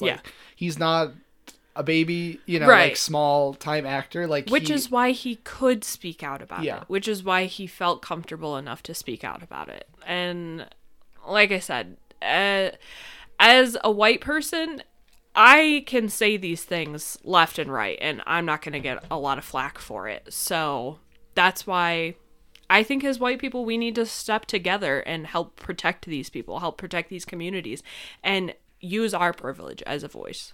Absolutely. And just to kind of piggyback off of what Becca's saying here, I know she did all of the political talking. Just to be upfront with you guys, I'm just not a political person. I tend to lie in the middle. I'm more giving people rights, obviously. It's just... You aren't as passionate and outspoken about it as I am. I'm just not as outspoken, really. Yeah, I mean, Kenny and I share the same views. We talk about this stuff at home. We've talked about the BLM movement and everything.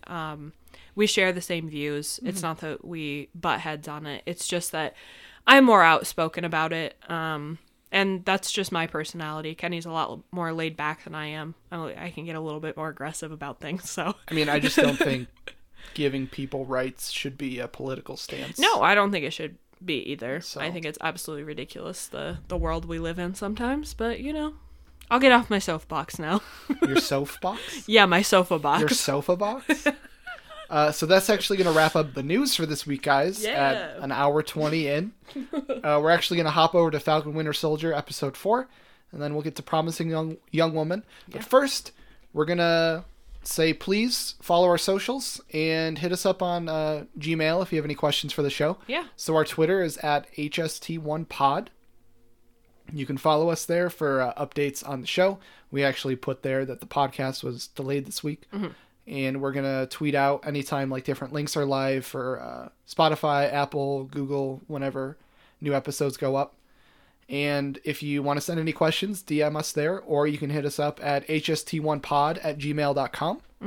That's at hst1pod@gmail.com with the number 1 for both of those, not an O. So we're going to get into Falcon Winter Soldier. Do you need to do something? Sorry, Jet is eating garbage in the corner. Let me just... All right, well, while Becca's doing that, I'm actually going to get started a little bit on Falcon Winter Soldier. So I think what we're going to do this week is we're actually going to bypass doing the non-spoiler stuff. I mean, it's episode 4 at this point. Like, if you're watching it, you're watching it. If you're not, this isn't going to convince you. So we're just going to say it's good. I'm going to say it's good. Becca's coming back right now. Watch it. This is probably, I would say, arguably my favorite. No, I really like episode 1. I really like how we deal with a lot of... I like the dynamic of episode 1. Well, I think episode 1, it feels so grounded in like the way... There's so many different like real things you're playing off of. People coming back after the snap. Mm-hmm. Being a black superhero, which gets more elaborated on in episode 3. 3. Is that one? Yeah. Bucky dealing with PTSD and other issues from his past. Mm-hmm. I think episode 1 is probably my favorite still so far. I would agree with that. Yeah. Episode 4 is probably my second favorite, if I had to say. We were pretty cold on last week's episode. It just didn't do a whole lot. But this week, great. Yes. I'm looking respectfully. I will look respectfully as well. Cool. We'll get right into spoilers for episode 4, Falcon Winter Soldier. Give you guys a few seconds. It's great. Yes. We actually are able to bounce around a lot from like emotional moments and holy shit moments. So we actually start off with more like the personal stuff because we find out a little bit more about Karli. Mm-hmm. We knew in the last episode, I believe, that her, not her mother, but like the woman, somebody her she caretaker, was really close to, caretaker, I believe. Yeah, they said that, or she said that she took her in. She took her in, yeah. She passed away, and then this was actually the funeral episode for her. So she was dealing a lot with like emotions of losing somebody like that, and we actually got to see Sam do a Captain America thing. Yes, which is great. Yeah. So while the funeral's happening, Sam, Bucky, Walker, and Battlestar. Lamar. Lamar is his first name. Yeah, Lamar. They're actually posted up because they know Karli's there. Walker wants to bust in. Sam's like, "Let me talk to her." Walker's like, "I'll give you 10 minutes," and he's getting all twitchy and jumping around and shit because he had to stand there for 5 minutes actually. Yeah. Because even Bucky was like, "It hasn't been 10 minutes." He's like, "I don't care. I'm going in." He's got the powder under his nose. He's like, "I'm crazy." So after the funeral service, Sam actually goes and talks with Karli, and it's a really interesting dynamic between the two of them because, like I said, it's the first time you see Sam acting like Captain America. Yeah. Like, he's talking with her and he's like, "I don't think your fight is wrong. Right. I just think the way you're doing it is hurting people." Exactly. Like, and the way that he approaches that, it is such like a Steve way of looking at it. Yeah. And if anything, like Sam might have a different viewpoint, like being black, obviously, and with Karli's people seeming like they're just forgotten about. Exactly. You know what I mean? Like she was I think an orphan. At one point he references that. What happened to his sister at the bank. Because she didn't get approved for the loan. And so he, at one point in the episode, kind of ties that back in. Like, yes, I know what it's like. Sure. I know what it's like to just be pushed to the side. Even though I'm a superhero and I'm part of the Avengers. He's trying to relate to her in that way. To let her know that, yes, he really is on her side. In the regard that he agrees with why she's doing it. He just doesn't agree with how she's doing it. Mm-hmm. And so he's just trying to kind of like talk her down and make her see that. Because he is trying to make her see that the way she's being perceived is kind of as, you know, as an extremist. And she doesn't think that. And so he's just trying to get her to see like, well, you know, you're kind of killing people. So that makes other people think that you're a little crazy. So. Well, he used... He made her actually talk about that. She was saying, like, "I only hurt the people that are getting in the way." He's like, "Do you think that sounds okay?" Right. And she's like, "That's not what I mean." Yeah, exactly. So, like, he's even able to, like, stir up these emotions in her to where she knows, like, I don't want to do it this way, but what else am I going to do? Exactly. Type of thing. Or how else am I going to go about it? Exactly. So that was kind of like the crux of, like, the emotional part of the episode. Yeah. We're going to kind of, like, jump around to, like, the bigger points. Yeah. In last week's episode, you find out that forgive the pronunciation, Dora Milaje, the Black Panther group. Oh. I didn't mean it like that. The group from Wakanda. Not the Black Panthers. Not the Black Panthers. The racial equality group. No, not them. They did not show up. The Dora Milaje have been following Bucky and specifically Zemo since he got out because Zemo killed T'Chaka. Yeah. Which, do you remember who T'Chaka was? That was their king. right? Well, yeah, that was Wakanda's king. Yeah, why am I blanking on T'Challa's dad? Oh, okay. Yeah. Chadwick Boseman's dad. I didn't watch Black Panther, but I know. That's right. Yeah. Well, no, that happened in Civil War. Oh, remember right. the explosion? Yeah. So, God, that reminds me, a little bit of a tangent, but you see T'Chaka when because all the kings are Black Panther, just so you know, and you actually see T'Chaka when he's Black Panther. He comes to like literally Harlem to like talk with I think it was like his brother or cousin or something like that, and he has like this Black Panther outfit, but like his claws are gold, and I think his eyes were, but he actually had like this really cool like African sash. Oh, nice. And it was like blacks and greens and purples, and like he had that tie. It looks so fucking cool, so clean. Sorry, that was a bit of any whoosies. Any whoosies. We find out that the Dora Milaje were kind of tracking Zemo. Mm-hmm. Specifically, I think she is Black Panther's second in command. I know, like I said, you haven't seen Black Panther. I don't know. I'm writing on the chalkboard. Yeah. That's a good phrase. Writing on the chalkboard. It's just my blank face. Love it. So we find out that, they've been tracking. They actually come to a head at one point where Zemo and Bucky, and I think all 5 of them. Was Walker and Lamar in there when they broke in? I think they were. Mm-hmm. Yeah. So they were like, all right, we're taking Zemo. Like, we're not fucking around anymore. Like, you're wasting our time.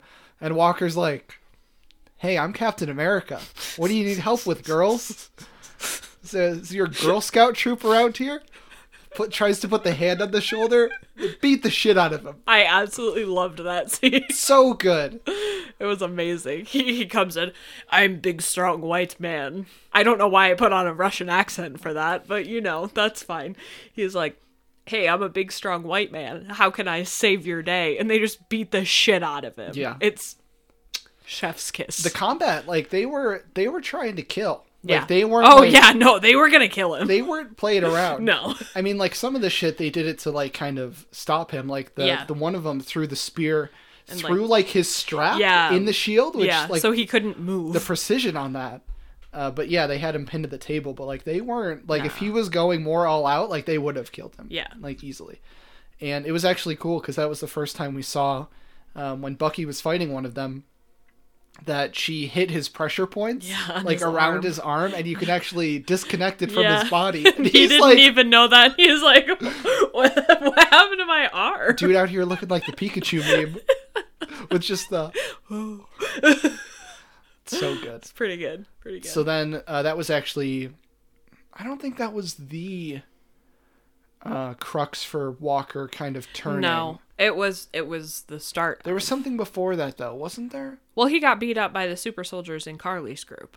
Yeah, but... And he was like, I'm not a super soldier. Well, I know specifically after fighting the Dora Milaje, he's like, they weren't even super soldiers. Like, they were just warriors. He was mad about that. But like I said, I thought there was something before that happened in this episode with the fight, where he felt like he got his ass kicked again. I thought it was just from Carly's group. Okay.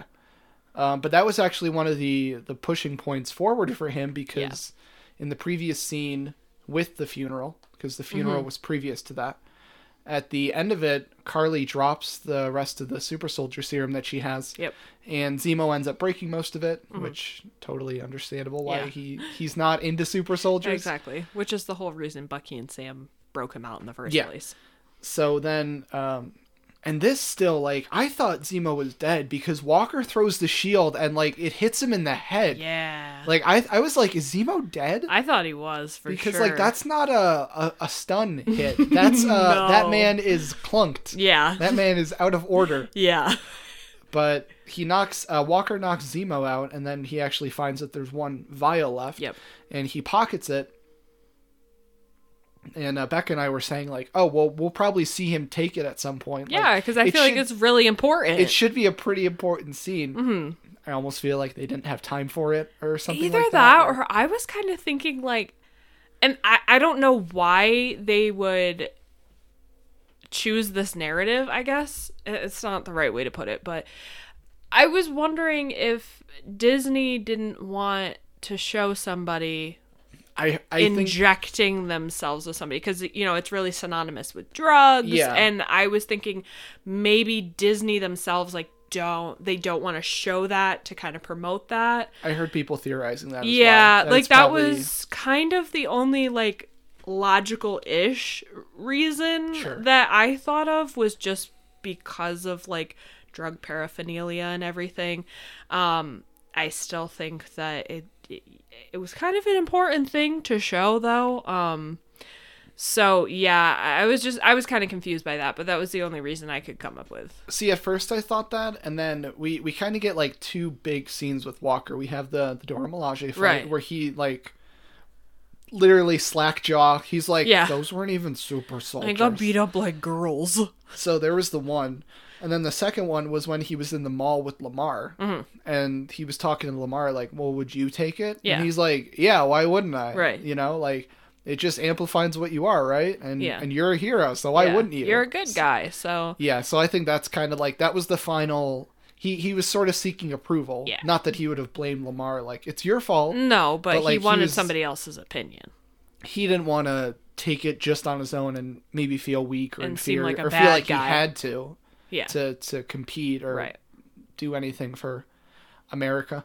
I still make the argument, I talked to my buddy about this, and I know people are starting to sympathize a bit more with Walker. I'm not sure how that reception is on the end of the episode. Yeah. But I know we get the setup, and he was a great soldier. He does all this cool stuff, and what I was kind of thinking is he reminds me of the guy who was the quarterback in high school.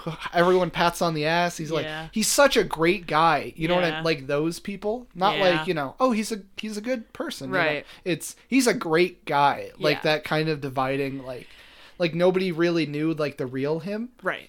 And I mean, how more powerful people are, they just kind of jerk each other off. Yeah. So it's he's great. Yeah, they don't know his actual intentions, his morals, anything like that. It's just they know the acts that he does, and they have been good acts. So I just think he has this overwhelming sense of self-importance. Yeah, no, he definitely does. This is my interpretation. I've heard other people say well, he feels he has to be Captain America, and maybe he didn't really want that, but it's for my interpretation, I feel he wanted more spotlight. Yes. More, I'm, because that's what I mean. He walks around, and he has yet to disprove this, where he walks up to people. I'm Captain America. Yeah. He has this. Yeah, no. And he's trying to order Sam and Bucky, who have literally fought aliens and monsters and been. And fought alongside Steve. They've been snapped, because Bucky got snapped, and so did Sam. Sam did too. Yeah. They've actually done stuff, and he's fought real wars, which is I'm not downplaying, but at the equivalent of what they've done, they've actually accomplished world saving. Yeah, crazy feats. So yeah, that was kind of my interpretation. I disagree. I could see where those people could come from, because there have been a couple of moments when Walker's do I deserve to be Captain America? But in my opinion, I feel he's just seeking approval. Yeah. I feel in his mind, he already knows, yes, I deserve this. But when he talks to Lamar about, I don't know why I deserve this, and Lamar's well, look at all this stuff you've done before.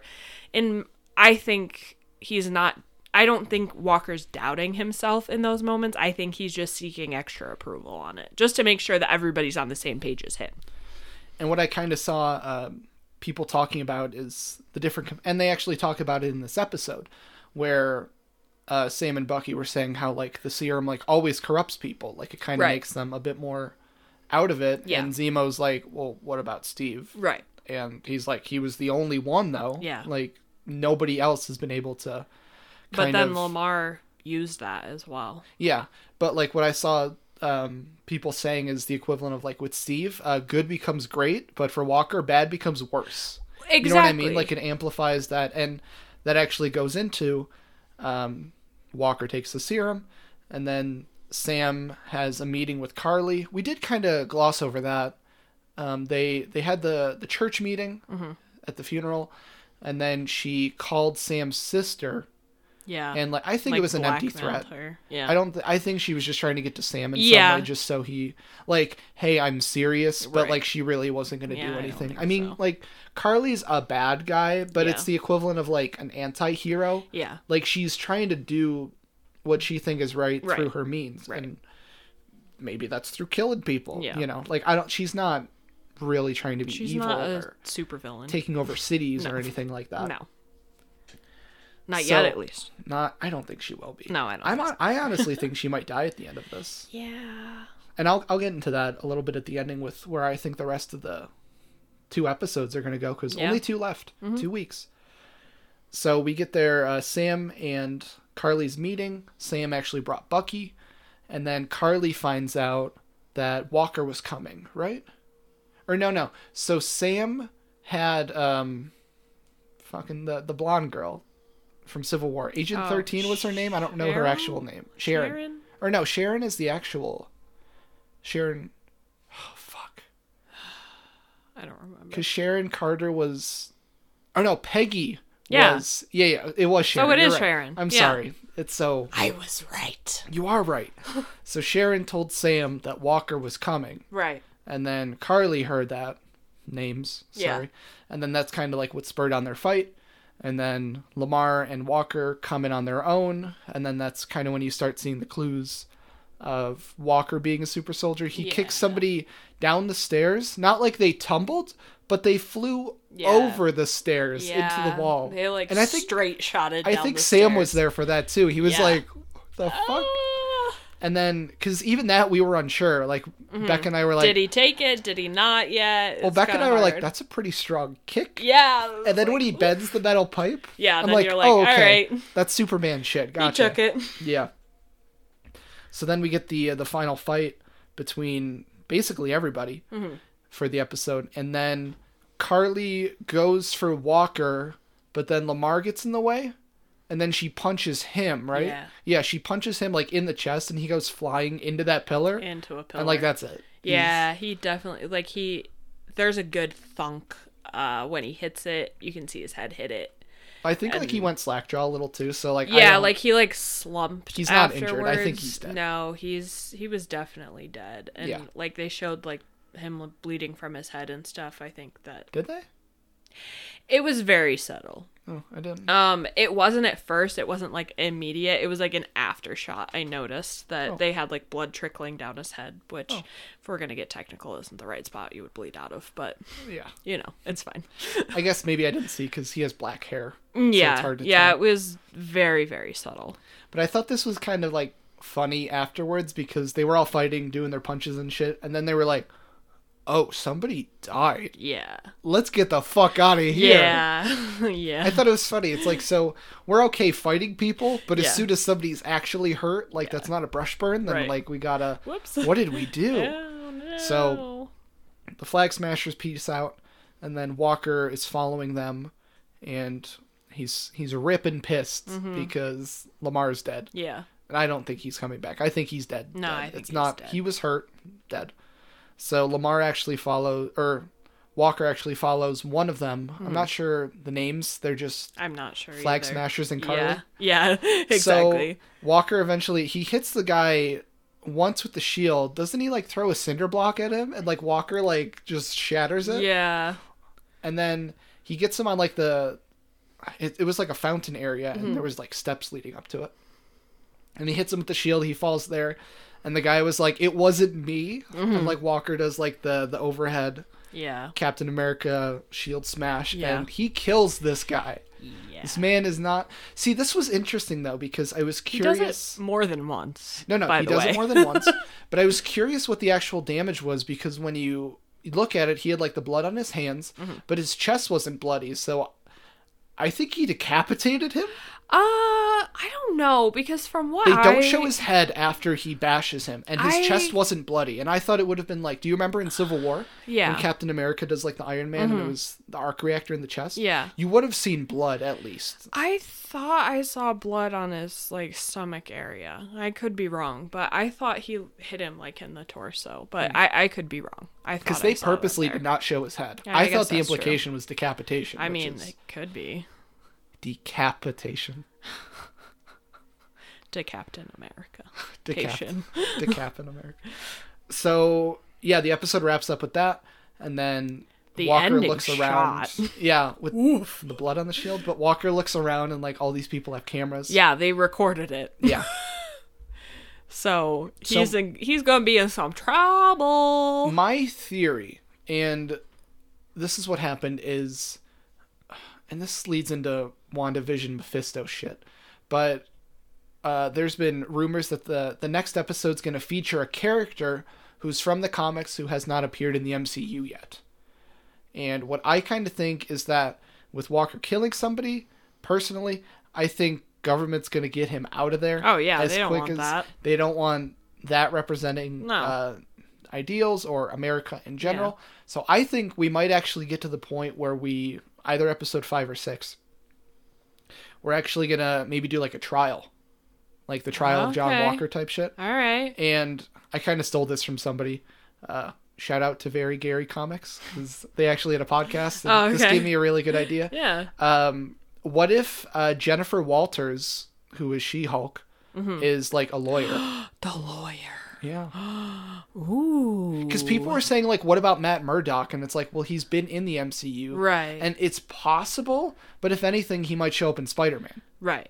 Like, that would be, like, more of the likely thing, because, I mean... They're both in New York. Yeah, with the New York thing, and with how, like, the multiverse stuff is acting, and with Peter and his identity at the end of Far From Home. So, like, we don't know. Right. But I think it's possible Jennifer Walters could appear here. That would be cool. Yeah. I mean, she would be Jennifer Walters. She wouldn't be She-Hulk. Yeah, but that would be cool, though. Yeah. I'm here for that. Yeah, I think that'd be cool. I did see another theory, maybe, that they can kind of mimic Captain America Civil War, I believe. Because at the end of that comic book, Steve was going to go to trial. Okay. But as he was walking in the courthouse, he gets shot by crossbones and killed. So people were thinking, what if that happens with John? Right. He dies, Zemo kills him. Oh. Because Zemo doesn't want any more super soldiers running around. And here's my thing. That's interesting. I think Zemo is here for a minute. Yeah, I don't think Zemo's going anywhere. I'm not sure about Walker, just because it's Wyatt Russell, which he's not a huge name. But, like, this is somebody who's doing other things. Yeah. You know what I mean? Yeah.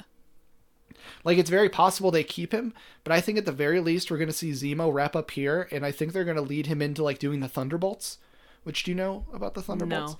It's, like, an equivalent, kinda, of, like, the Suicide Squad. Okay. So, like, typically, it's, like, villains who are gathered up and tasked to do something, and, like, they'll get a reduced sentence type thing, and that's already happened with Zemo. I mean, he's been arrested. Like, he's not going to be on the run forever. Right.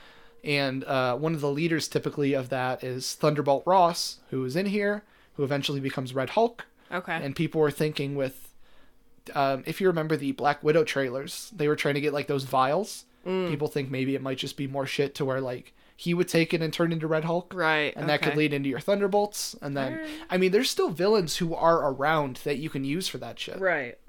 So, my theory is that I think Zemo will kill Walker, but I could totally see Zemo and Walker living and getting relocated to the Thunderbolts. Yeah. Because, I mean, I could see Thunderbolt Ross, running that. And he's like, yeah, you guys are, like, rejects, essentially. Yeah. Like, you're not going anywhere, so do you want to do shit to at least get out or do something? Right. You know?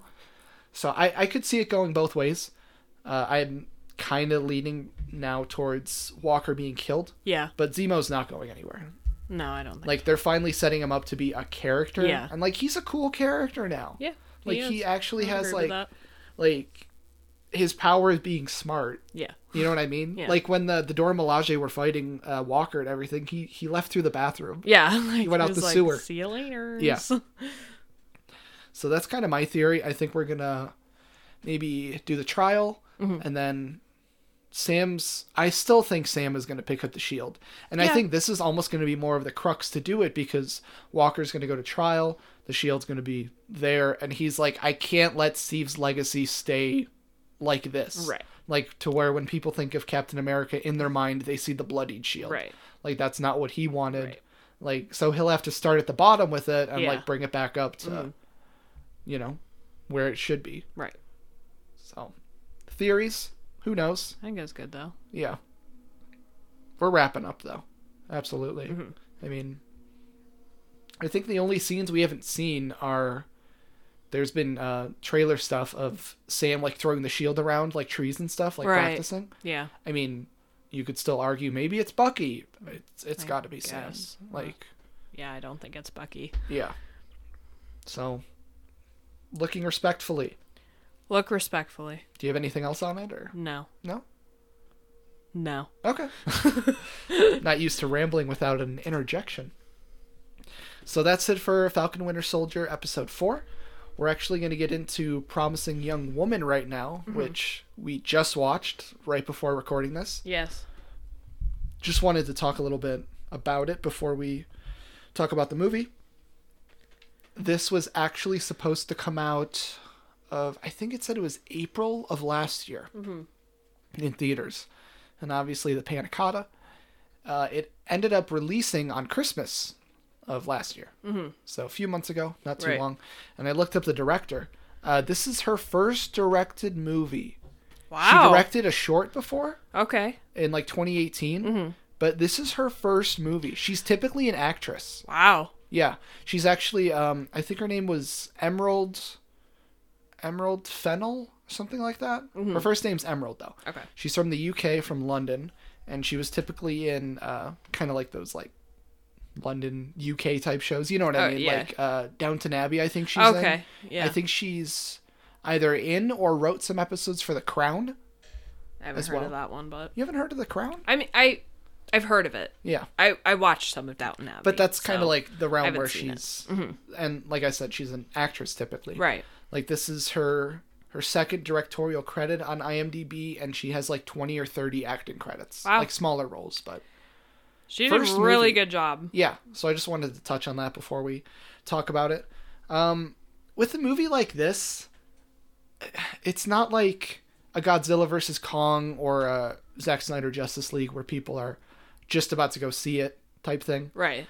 And with a smaller movie like this, like equivalent of like a Nobody, I think we're just going to kind of talk about it and intersplice spoilers as we see fit. Yeah. So I'm going to call this a spoiler review. Is that okay with you? That's fine. Okay. I will say before we get into the spoilers, though, if you don't want to know what happens, absolutely 100% watch this movie. Well, here's the thing, too, which is funny. I didn't tell you, but Red Letter Media covered this movie. Oh, yeah? And I had heard of this before because we actually saw the trailers before movie theaters were not a thing. Right. And they actually said how good it was. Yeah. And they talked about literally everything except for the ending. Oh, okay. Yeah. So I knew most of this going in. I even knew the twist that you called with the video. Right. And it did not detract from my enjoyment. So if you've seen the Red Letter Media video or any reviews on this movie, you'll still enjoy it. Yeah. It's a lot of fun. And I just want to say, too, that if you are a woman, watch this movie. So I guess maybe we should talk. We'll talk a little bit about what the movie's about, I guess. Yeah. So in like the broadest, simplest terms, it's like a rape revenge. Yeah. I wrote down in my notebook, it's a beautiful revenge story. Yeah. But specifically, we want to elaborate that it is over a heavier topic. Well, yeah, it is. It's about very real topics, but they do it in a way. What did I write down here? I wrote it down, and I was like, checking notes. That's really good. Checking notes. Okay, so it touches on in a fantastical way. Ooh. Like see, that's why I wrote it down. It was a good word. It does it in kind of like a fantasy way. If like there were no rules in society, like this is kind of what we would follow. But it does it in a way that also doesn't detract from the seriousness of the topic, which I think is really good. To piggyback off of your fantastical viewpoint, this is, I don't know if you grabbed that from what I told you before, but a little. One of my favorite movies, and this is weird, but it's Under the Silver Lake with Andrew Garfield. I'm sure most people have not seen it. Probably that not. Movie's weird as shit. Yeah. It makes no sense. Nope. It doesn't feel real. No. And this but movie it's awesome. This movie has that same energy to it, to where it feels like I use the word like ethereal type. Yeah. Like it just feels like it's like a dream. Right. But like it does feel sort of grounded, but it feels like you're floating. Yeah. Like the movie feels like it's floating. It's not anchored to like right.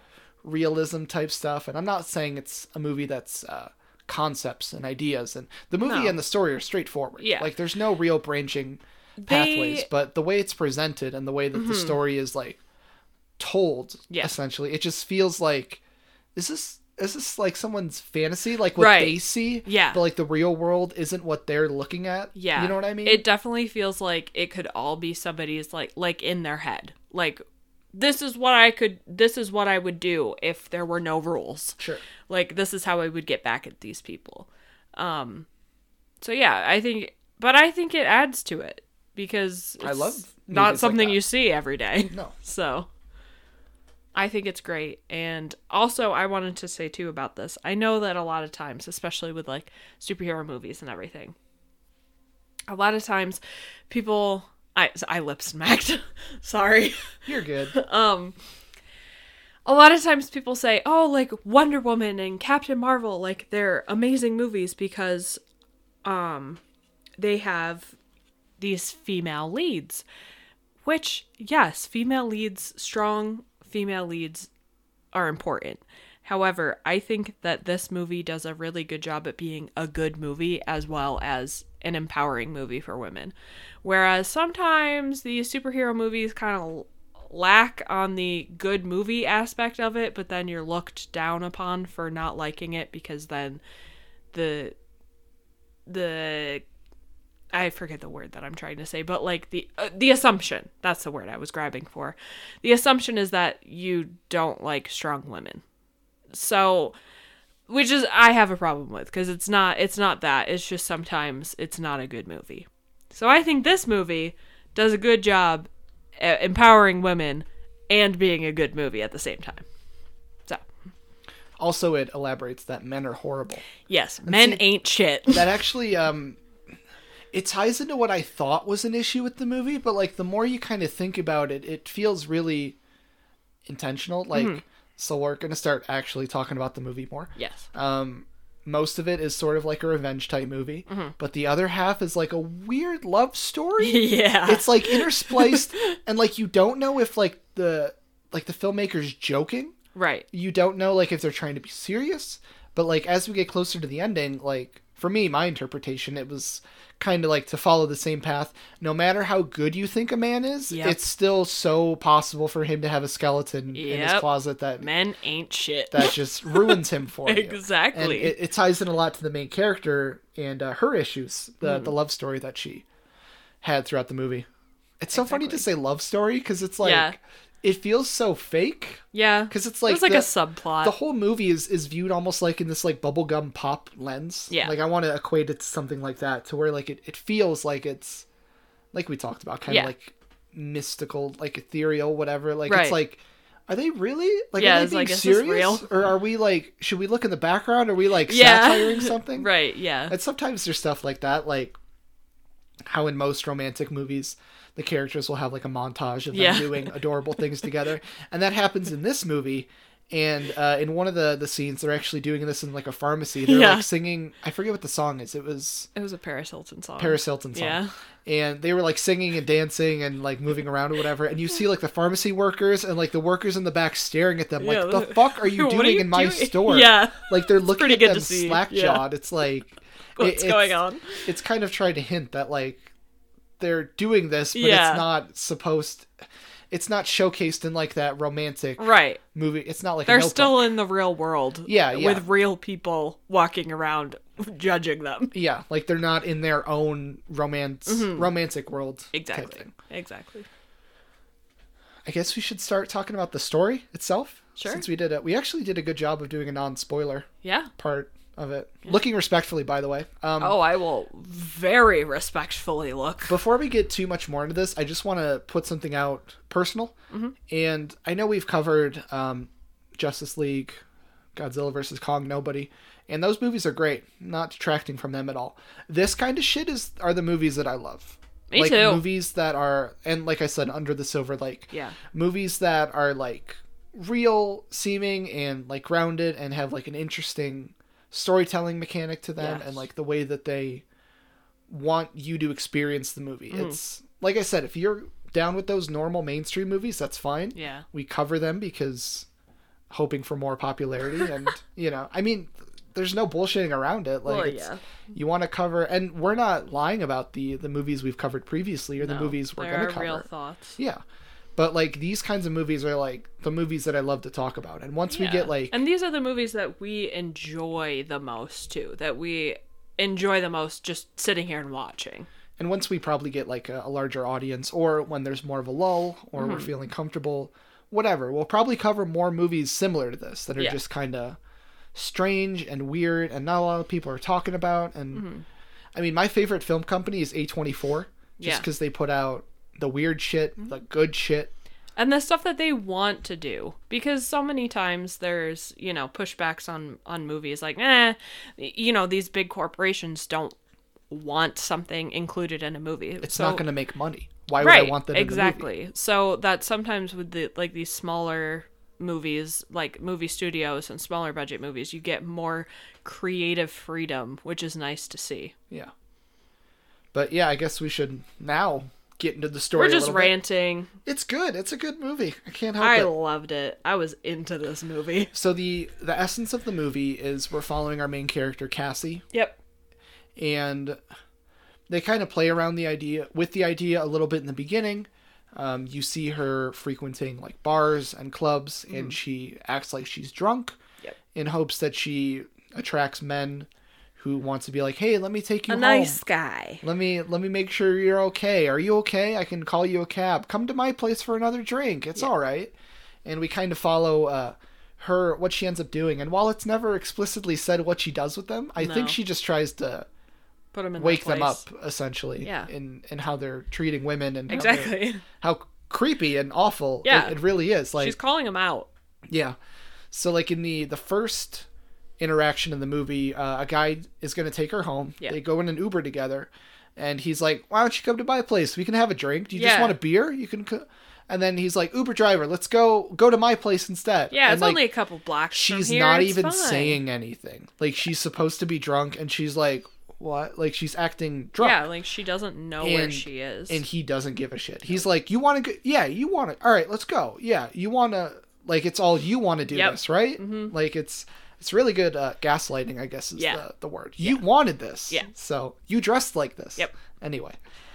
So we actually get into more of that, and a few times in the movie she interacts with these guys, or they more so interact with her when she's acting drunk, and they'll try to have sex with her or just try to kiss, feel her up, do whatever. Yeah, literally anything. And at a certain point she'll kind of like turn and be like, fucking stop it. And they're like, I thought you were drunk. It's hilarious. It's great. See too, because they're shocked. Yeah. And they're like, and a couple of them even said, are you sober? I thought you were drunk. Like, that's the whole reason they're... Well, I think she even says, that makes it okay then? Right, exactly. Which is, the whole thing is that, you know, it's not okay to take advantage of people just because they're drunk and they don't understand what's going on. So she's trying to prove that point to these guys, like, don't take advantage of women just because they're being a little sloppy right now. That doesn't mean that it's okay. Like, just be... And a lot of these guys are kind of, you know, questionable looking. We get a nice guy in a fedora at one point, you know, so... We have a few guys who literally say, but I'm a nice guy. Yeah. I would never do anything. So they're guys that, you know, maybe don't get a lot of action from sober girls, you know, so they're like, hey, I'm going to take my chance with this drunk girl because she doesn't know what's going on. And so predators, right? Exactly. Just wanted to clear that up. Predators. So she's like, hey, stop it. Don't do that. That's bad. You know, she really puts them in their place, and it's hilarious to see. And at one point, I think it's the guy in the fedora, where he's like, oh, shit, you're that girl. Oh, yeah. That, like, what was that? McLovin's? Christopher Mintz-Plasse is in this movie, yeah. Yeah, when he came on screen, I was like, hey, it's that guy. Yeah. So the fedora guy was friends with the McLovin guy, and he was like, oh shit, you're that girl that Jerry took home. And like, and he realizes it. So these nice guys are even talking amongst each other and saying, hey, there's this girl going around like acting like she's drunk, and then you take her home and she's completely sober and she freaks out and she's a psycho and everything. And then Cassie says, yeah, well, there's girls that are worse than me. There's a girl in the city that carries scissors around in her pockets, you know, to assumedly chop people's dicks off, which I love that energy.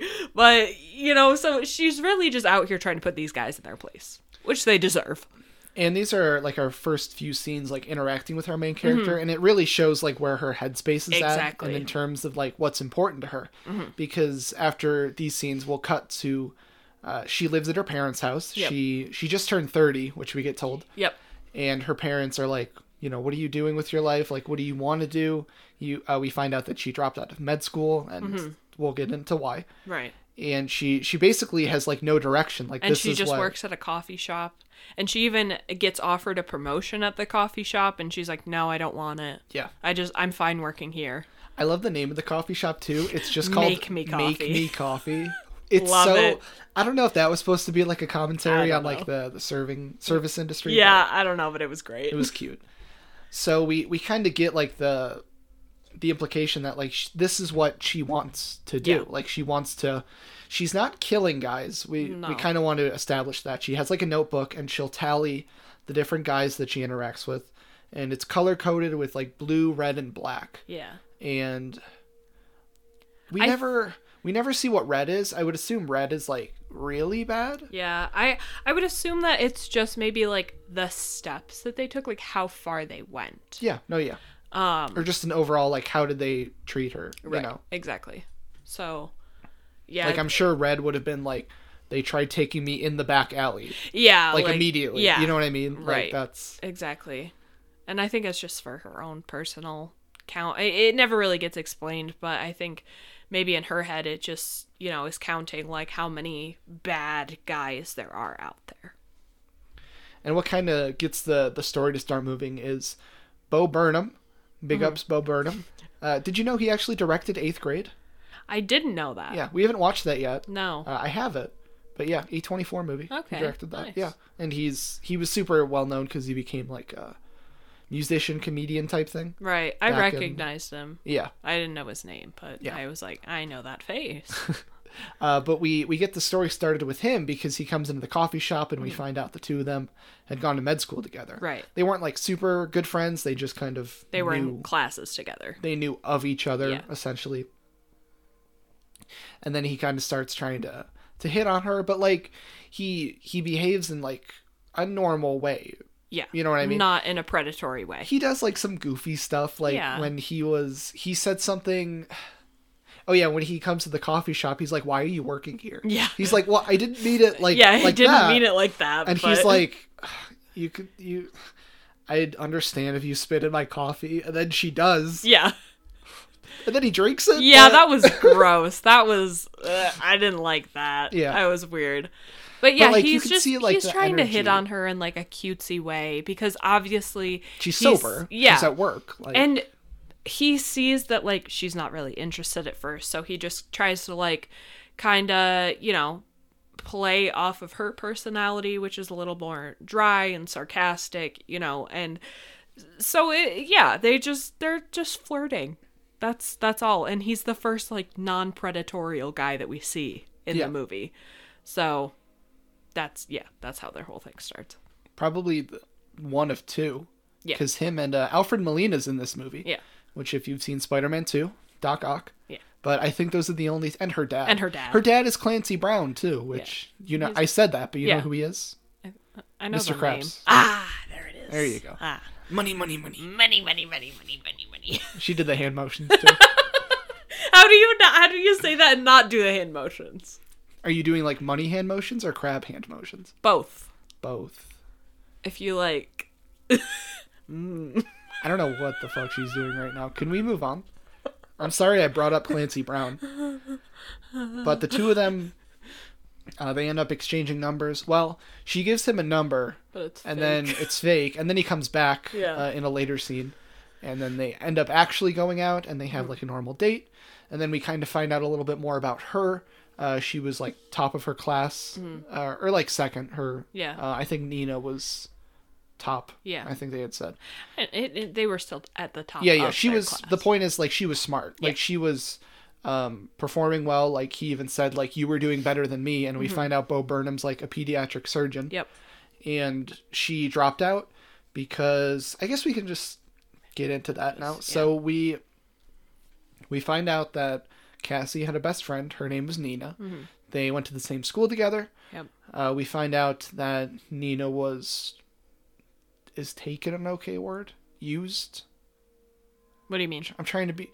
Something happened to her. I'm saying she was taken against her will. Or used yeah. I'm trying to... Honestly, I found it kind of... I don't want to keep saying the R word, so... I found it... They never said it in the movie either. If you notice, they never... You're right. They never said it. Yeah. Which I thought was an interesting take. Because, again, it's kind of... It's a strong word. It is a strong word. And the fact that they didn't say it in the movie makes it more of like the fantastical type thing, but still being serious about the topics. Obviously, it's a very serious topic. There was no like leeway in what could have happened, though. No, she was taken advantage of. Yeah. And it was basically, they said that like they ran a train on her and everything. Essentially. And yeah, we find out that her best friend was taken. Yeah. And against her will and used, and I believe they said that she was at a party or drunk or and something. she was super drunk, and that was the thing, was that that's what made it okay. That's what made it okay, but Cassie was saying she couldn't even lift her head up. Like, how could you do that? She obviously didn't. She didn't even know where she was, let alone know what was happening to her. But, oh, well, she's at this party and she's drunk and she wanted it, so... And we eventually find out that there's... this is kind of like a bigger point in the movie. We find out towards the end there's a movie, like a video of it.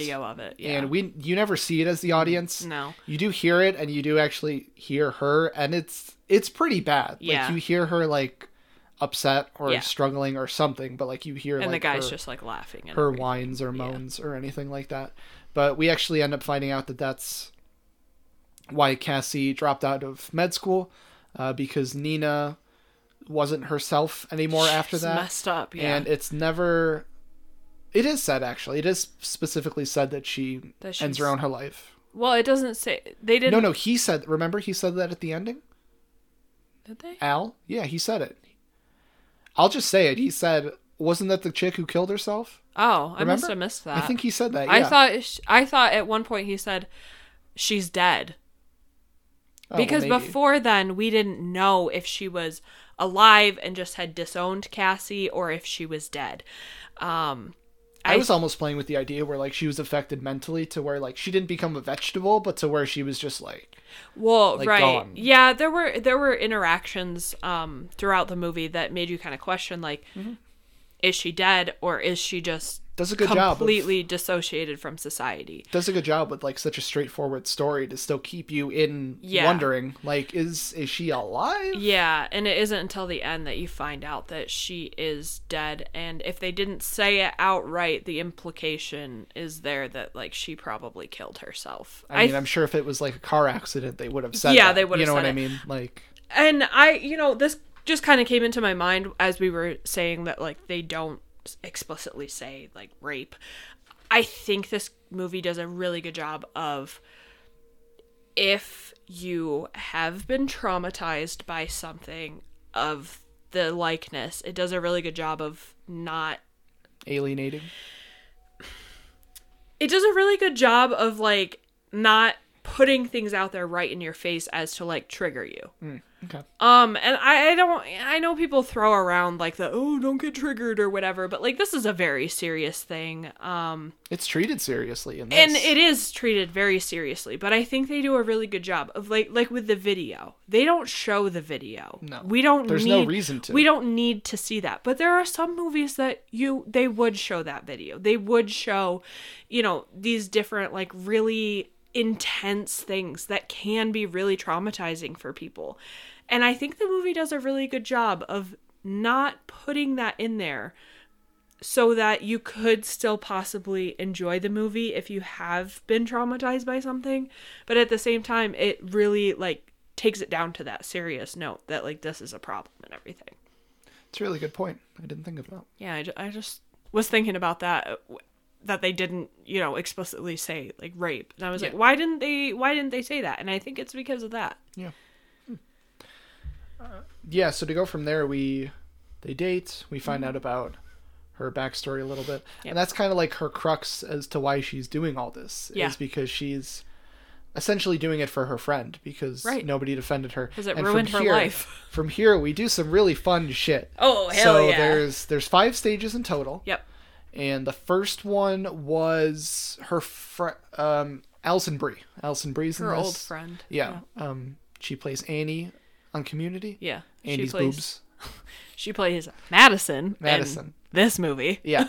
So she was one of her old friends because Bo Burnham brought it up, yeah. And he was like, oh yeah, I thought like the 3 of you used to be really good friends. And she's like, no, we weren't. Yeah. So then when he kind of brings her up, it kind of makes her like remember that. Mm-hmm. Because that's when, I think when Bo is talking is when she finds out that Al, who was the main guy who did all of this to Nina, was having he was back in town. He was getting married. London. Yeah. He lived in London for a while. Yeah, he had gone away for a while, and then he was coming back into town to get married. Yeah, and that's kind of what triggered, like, the 5 steps for her. And I almost thought that Alison Brie was dating him. That was, like, the start of it. But she was just her old friend. Yeah. But Alison Brie was getting married. No, Alison Brie was already married. She had just had twins. Oh, right. Okay, yeah. And she was, like, this loving, happy mother. Which was funny when she said that, how, like, she said she felt old and, like... Yeah. You could actually see like bags, and I'm like, Alison Brie is getting old. Shit. I still just think of her as like being a fucking 20-year-old. Yeah. Because I've never seen her in. Well, we saw her in fucking Get Hard. Oh yeah. The stupid Will Ferrell movie. We didn't even finish that. Regardless, they actually end up going to breakfast, lunch, dinner, whatever together. Brunch, whatever. Yeah, and Cassie kind of starts digging at her about like, why did you back out of helping Nina? Yeah. And Allison was like, I forget what she said specifically. It was like, we were drunk and like we were getting drunk all the time. Like nobody would take you seriously doing that to yourself all the time. Exactly. Which it's really interesting because like a lot of the characters that Cassie bounces off of in this movie who talk about what happened are females. Yeah. So it gives you like this eye to be like, why don't you care? It's like another girl. Right. You would think that other women would take it very seriously, but a lot of times they don't. And, that's another issue that happens in the real world. It's not just men. Sometimes women can be just as bad about just saying like, well, you wore a really short skirt. What were you thinking? It's a real thing that happens. So I'm glad that they also touched on that. And with, I think most of the 5 steps, she ends up interacting with a person and then she'll have something happen to the person. Yeah. So it's kind of like her 1-2 thing. So what she ended up doing with Alison Brie is she gave her a shit ton of liquor. Yeah, while they were having brunch. Yeah. She got her drunk as shit. And then, from the audience's perspective, it's perceived that she gets assaulted because when Cassie leaves, pays somebody off. There's a guy at the bar and she's like, yeah, you can go hang out with her now. And the guy's like, are you sure? And she gives him a room key too. Yeah. She's like, this is whatever. Yeah. She tells him like, this is her room. Just meet her up there or whatever. Yeah. And like, as the audience, you're like, did Cassie just like give up her friend to be like assaulted? Yeah, like, which was like a lot. I was like at that point I was like, holy shit, like that's a bad move. Like that's really like a psychotic move. Yeah. We find out later that nothing happened. We actually find out pretty immediately after that Madison keeps calling. Yeah, she kept calling Cassie, and Cassie wasn't answering. To figure out, because she was so drunk that she couldn't remember. And she remembers a guy being in her her apartment or her hotel room, and she doesn't remember exactly what happened. And then, just to find out later, like towards the end of the movie, Cassie said that she just paid him to keep an eye on her, right? Just kind of. Just so her memory, just so her memory would get a little fucky. Right. So like Cassie does like fuck with people, but she doesn't like kill anybody or do anything like that. So for moving to step 1, we go to step 2, which was the dean. Yep. The dean was my favorite fucking part of this movie. That was... So what we do to lead up to it is Cassie's driving by, I assumed a college. I think it was a high school. Really? I think it was like a private high school. Okay. Maybe private is what kind of set me off, because it seemed big. So Cassie's driving through like a private high school, like pretending to be lost, looking for directions, whatever. And she finds the dean's daughter. The dean is a woman. Mm-hmm. And her daughter, we'll go with that. We'll go that she was a high schooler. Yeah. And Cassie had purposely left clues that she was working for like a band that the daughter loved or something like that. So the daughter got in the car with her and they went off, whatever. So that's the setup for when Cassie goes to see the dean. Mm-hmm. And she talks to the dean about, her bullshit excuse to get in was that she was interested in reapplying. Yeah. But when she goes to the dean, she starts digging a little bit about Nina and about what happened with everything that happened at the school, because it happened at the school. Right. And it was interesting because the dean was playing it around. She was like, well, I'm sure that I did all I could and I looked into it as much as I can. But I guess before that, the dean didn't even remember it. Yeah, she didn't remember at all that this had even happened. And her excuse was, well, this happens like 1 or 2 times a week. So it happens a lot. How am I supposed to remember all of them? Right. Yeah. Like, okay. Don't do that. Sorry. Don't honk into the... Honk. But yeah, that's kind of like the whole start of seeing that the dean was either just literally didn't give a shit or was just a bad person. Yeah, because she was like, well, I don't remember. It happens all the time. Who did you talk to? Cassie's like, you. Yeah. And then the dean's like, ooh, well, my bad. And then that's kind of when the dean was like, well, I'm sure I did all that I could. Mm-hmm. We can't do anything about it now. It's been so long type thing. And then Cassie kind of starts digging into it to where she's like, oh, well, I guess that's pretty interesting because she was like, I ran into your daughter? Well, or like I picked up? No, okay, I forget so the train, if you want to take it before over. that, okay. Another important thing that the dean said was, well, what was I supposed to do? Ruin this young man's life? Right. Fuck, I forgot that. Yes! It's my favorite part. You're supposed to ruin this young man's life. He is a horrible person. So that she's like, well, it was just a bunch of boys and they were at a party and she basically used the boys will be boys excuse. And so that's when Cassie gets into, well, you'll be glad to know that I dropped your daughter off at the same room that it happened to Nina in, and there was a group of guys in there. I think they had a bottle of vodka, and, they'll be fine, right? Like, those boys won't take advantage of her. She'll be totally fine. And then the dean starts freaking out immediately, obviously, because she knows her child is in danger. She started swearing, too. The dean was like, what the fuck? Yeah. Give me my daughter back. Exactly. Where is she clearly knows that her daughter is in danger, even though she's denied up until now that being in a situation like that would put a woman in danger. So yeah, it's really funny to see the immediate change that when it's her daughter, she's, oh my God, my daughter, I need to protect her. She needs to stay safe.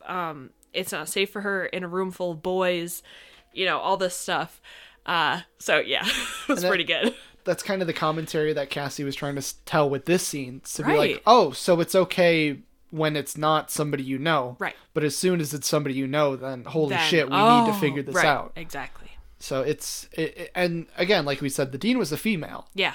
And obviously she's like an important female. She's the dean of a medical college. Yeah. She's educated. She's intelligent. She's a leader.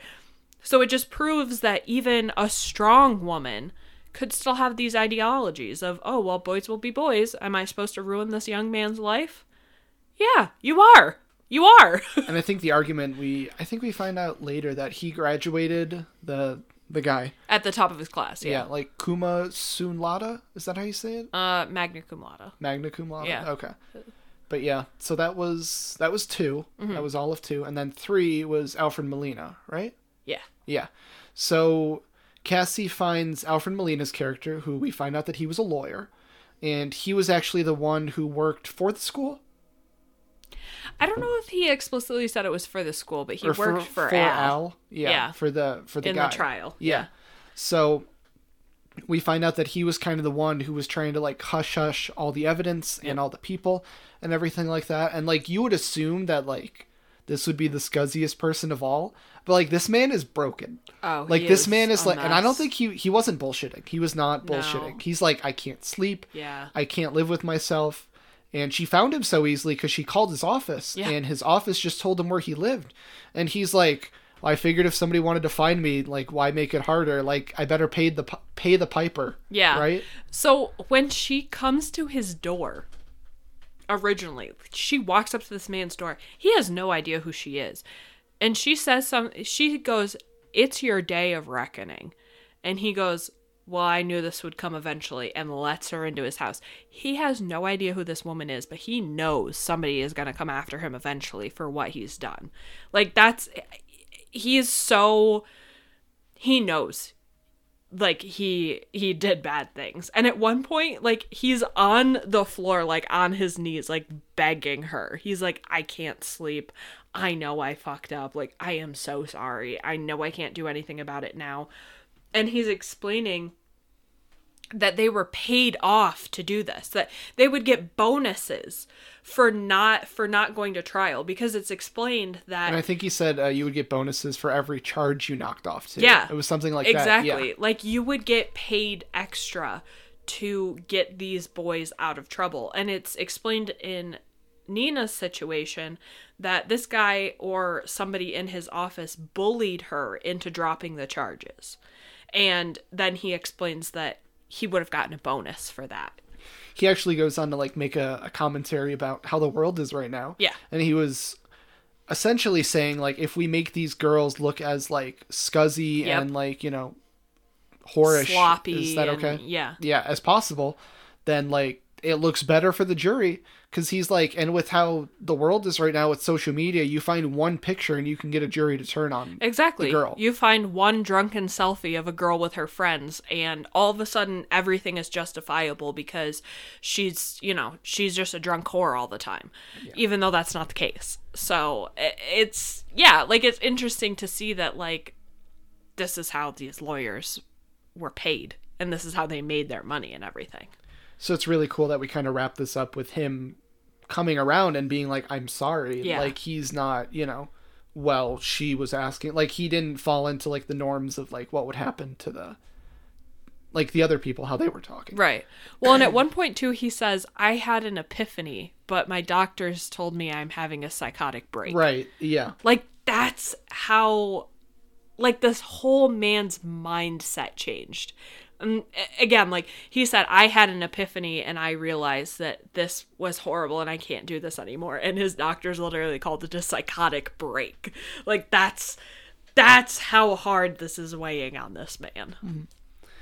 And then we wrap it up by Cassie going back to her car, and there's like a guy waiting like by the hood of her car, and he's like, am I going in now? Yeah. And she's like, no, it's fine. And he's like, do I still get paid? And she's like, yeah.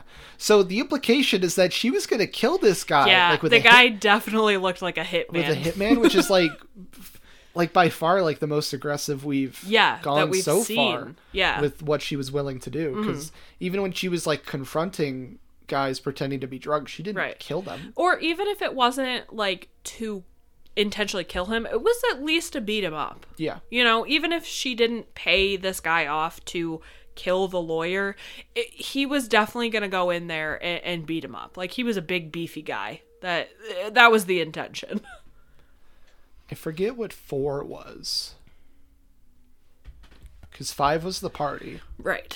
4 was... What was 4? Oh my god. Yeah. I didn't write it down. You didn't write... Did you write the rest down? No. Oh. I didn't write any of them down. Well, let's see. Alfred Molina, she went to go see Nina's mom. I don't think that was 4 though. Okay. I think that was like in between. I think 4 was like the Ryan thing. With, like the like love. with the video. Oh, with the video? Yeah. Oh. I think that's what it was. Yeah, maybe because like she kind of stopped it around there. Well, because around that point is when they actually started forming their relationship. Right, because she went and saw Nina's mom, and Nina's mom was like, "You have to stop. Like, just go live your life. You're not doing anything that's good for you or for Nina's memory. And so Cassie's like, okay, like, I'm gonna give this up. And then she goes and she starts having a relationship with Ryan, who's the... Bo Burnham? Yeah. And so then we have their whole montage of them, like, falling in love and Cassie having a healthy relationship with a man and all this stuff. But like I was saying, like, the way that it's, like, contrasted to the rest of the movie, like, you see how horrible guys are and, like, what they're willing to do just for a hookup type thing. But then this is when you see, like, a real nice guy in a way. But it's also because she's changed her mindset at this point. It's because she's decided that, okay, I won't let these predatorial men run my life anymore. I'm going to change the way I look at things. And that's when she's actually able to open herself up and have a healthy relationship, healthy in quotes, with this Ryan guy. So that's why I think it feels a little almost out of place in this movie. I think it's because we're seeing her actually have, like, a switch in her lifestyle. I mean, like I said, I kind of think that the filmmaker included it just to kind of show that contrast to where, like... Yeah. I mean, she's not obviously saying that in real life every single male is bad. No, I think that was definitely put in the movie as that intention as well. As the intention that you're saying that, like, even a quote-unquote good guy could have skeletons in his closet. Yeah. And I guess, like, to devil's advocate a little bit, like, I don't see why he would have told her already, like, within, like, a week of dating. You know what I mean? Like, about him being involved, or... Right. I mean, maybe, like, he knew that she wouldn't, but it's like, when do you say that? Right. You know what I mean? Like, he did. He just hoped that it would get brushed under. Yeah, he wasn't going to bring it up at all. Forgotten about. And, like we're saying, like, we find out later in the movie, he's a piece of shit. Like, aside from his involvement to what he does at the end of the movie, like, which is... Yeah. So, yeah, basically, what drives the plot further is that Madison comes back, Alison Brie, and she says, you know, hey, she shows up at Cassie's house because she's so desperate to know if this man that Cassie paid off took advantage of her. And that's when Cassie finally says, no, I'm sorry that I was so mean and rude about that, you know, because now she's changed her mindset. She's like, I'm sorry, that was really bad of me, you know. And then Alison Brie says, well, there was a video that went around of what happened to Nina, and everybody, you know, was kind of laughing at it and everything in college. And I saved my phone. Here's the video if you want to watch it. Never contact me again. And then she leaves. And so Cassie then immediately watches the video, and guess whose voice is in it? Mr. Burnham. Ryan's, her boyfriend, that she just admitted that she's falling in love with him and all this stuff. And so her whole world just crumbles around her. And we're not explicitly told or implied, like, if he was involved in the act or if he was just the cameraman. If he was just recording. We don't know because we don't see the video, but it's clearly his voice in the video. So he was at least there. Again, he can't play the innocent bystander card because he was there and he didn't do anything about it. Exactly. I actually kind of want to bounce back a little bit to their relationship. Yeah. And when they had the dinner with Cassie's parents. Oh, yeah. And like I said, it felt like a real, like, romance type movie because it was super awkward. Like, the dinner was meant to be really awkward. Right. And there was even, like wind instruments played, like, to make it seem like really... yeah. It was like really setting the mood. It was so funny, like I said. Like, I feel like she included it, the filmmaker, to just kind of... just not full satire, but to, like, show it. Mm-hmm. And... I'm having a hard time, like, articulating it just because, like, it's so weird. And, like, I personally, like, I don't mind admitting it. I don't fully understand it. Right. Like, the way that it's supposed to be played in the movie. Like, because the contrast between that and, like, the other subject matter is, like, night and day. Like, you don't do that because you want to tell both stories and you mush them together. Like, she knows what she's doing. Yeah. I think it's just to add to the fact that Cassie thought she could have a normal life. Yeah. I think that's part of it. And she wants to show, hey, look, Cassie's having a normal relationship. She's having a healthy relationship. She's capable of it. Boy, right, that she is capable of having these healthy relationships with men. You know, and then it crumbles all around her. But I think that's really the main reason we see so much of them being in love and doing all this mushy stuff together, is just so that we can see that, yes, Cassie is capable of having a relationship with a man and being happy.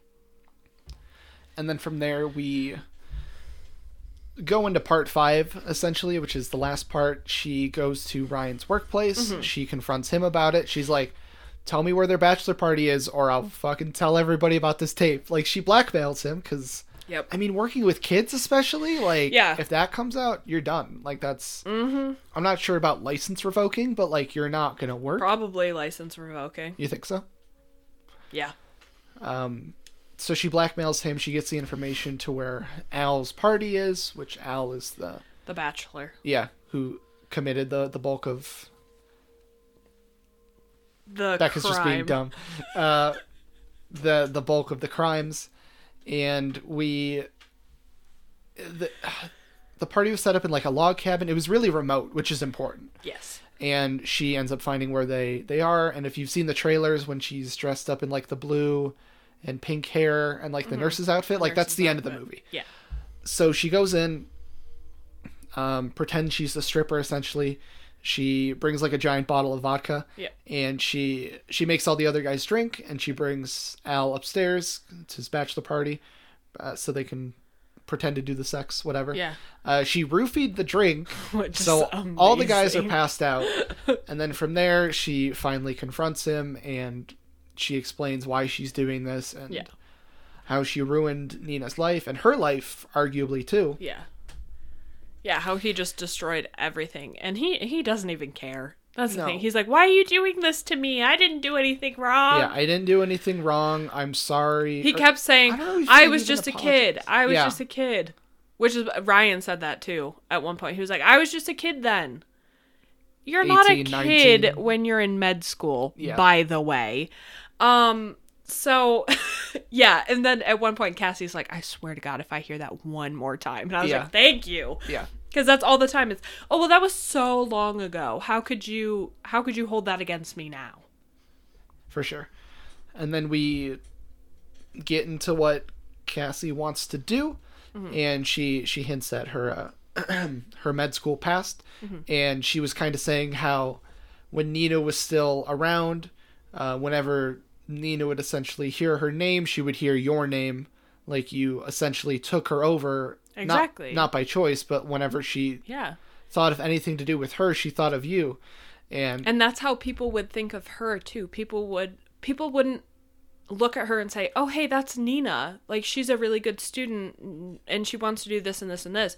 They would look at her and say, hey, that's Nina. That's the girl that Al did that thing to. Yeah, exactly. Which is what happens to girls in real life. Oh, for sure. Yeah, you get slut shamed. Yeah, exactly. Sure. Like that's the thing. Like, you aren't you anymore. You are essentially like something, a trophy for that man. And as Cassie's going on about this, she says how she thought it was fucked up how your name was always taking over her name, and she's like, I think it should be the other way around. So I think you should be erased with her name. So the implication was that she was going to carve Nina all over him, which would have been fucking metal. I was just about to say that, which is fucking metal. I was like, oh, hell yeah, girl. Get it to it.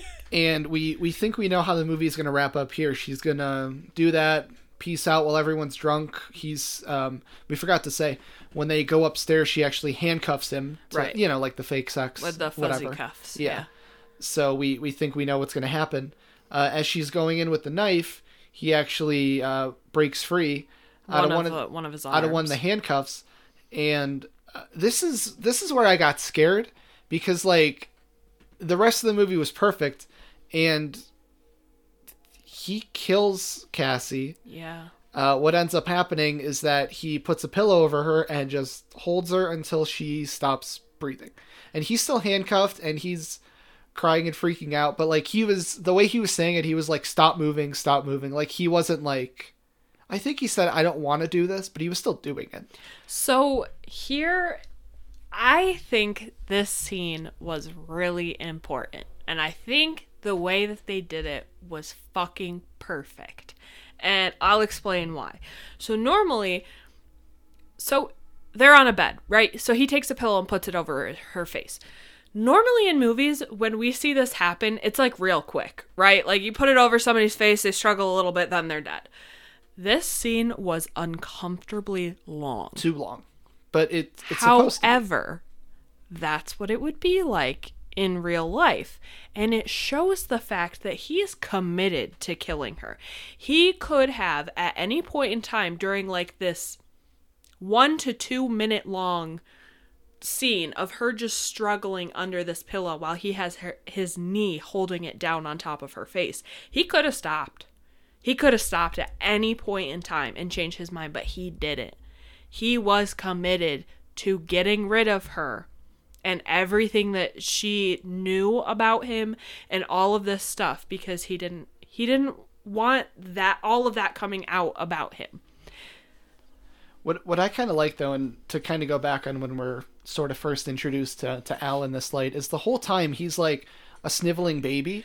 So like the way, but like you know that was intentional. Oh yeah. Like I'm sure like the direction for him was to kind of, act like you're a giant baby. Mm-hmm. Well, even when she shows up to the house originally, he's like, oh, my fiance's gonna be so mad. I wasn't supposed to have strippers. She's gonna be so mad at me. Oh my God. But like he's acting like a child. Like even when he's killing her, he's like, just shut up. Yeah, like just stop moving. Yeah. It'll all be okay if you just stop moving. I'll stop killing you if you just stop struggling. It really shows like how he a person thinks. who's capable of doing that, like what their mentality would actually be when they're confronted with anything that doesn't bend to them. Right, exactly. Yeah, she confronted him and he kills her because she's not doing what he wants her to do. Yeah.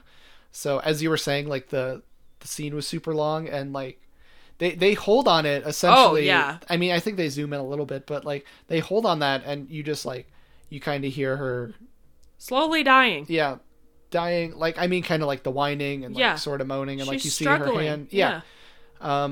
So yeah, he ends up killing her. And then one of the other, guys who was with the bachelor party, assumedly his best friend, Schmidt from New Girl, by the way. Yeah, Schmitty. I still just see Schmidt. Me too. You can't see the actor. Don't know his name. He's Schmidt. He's Schmidt.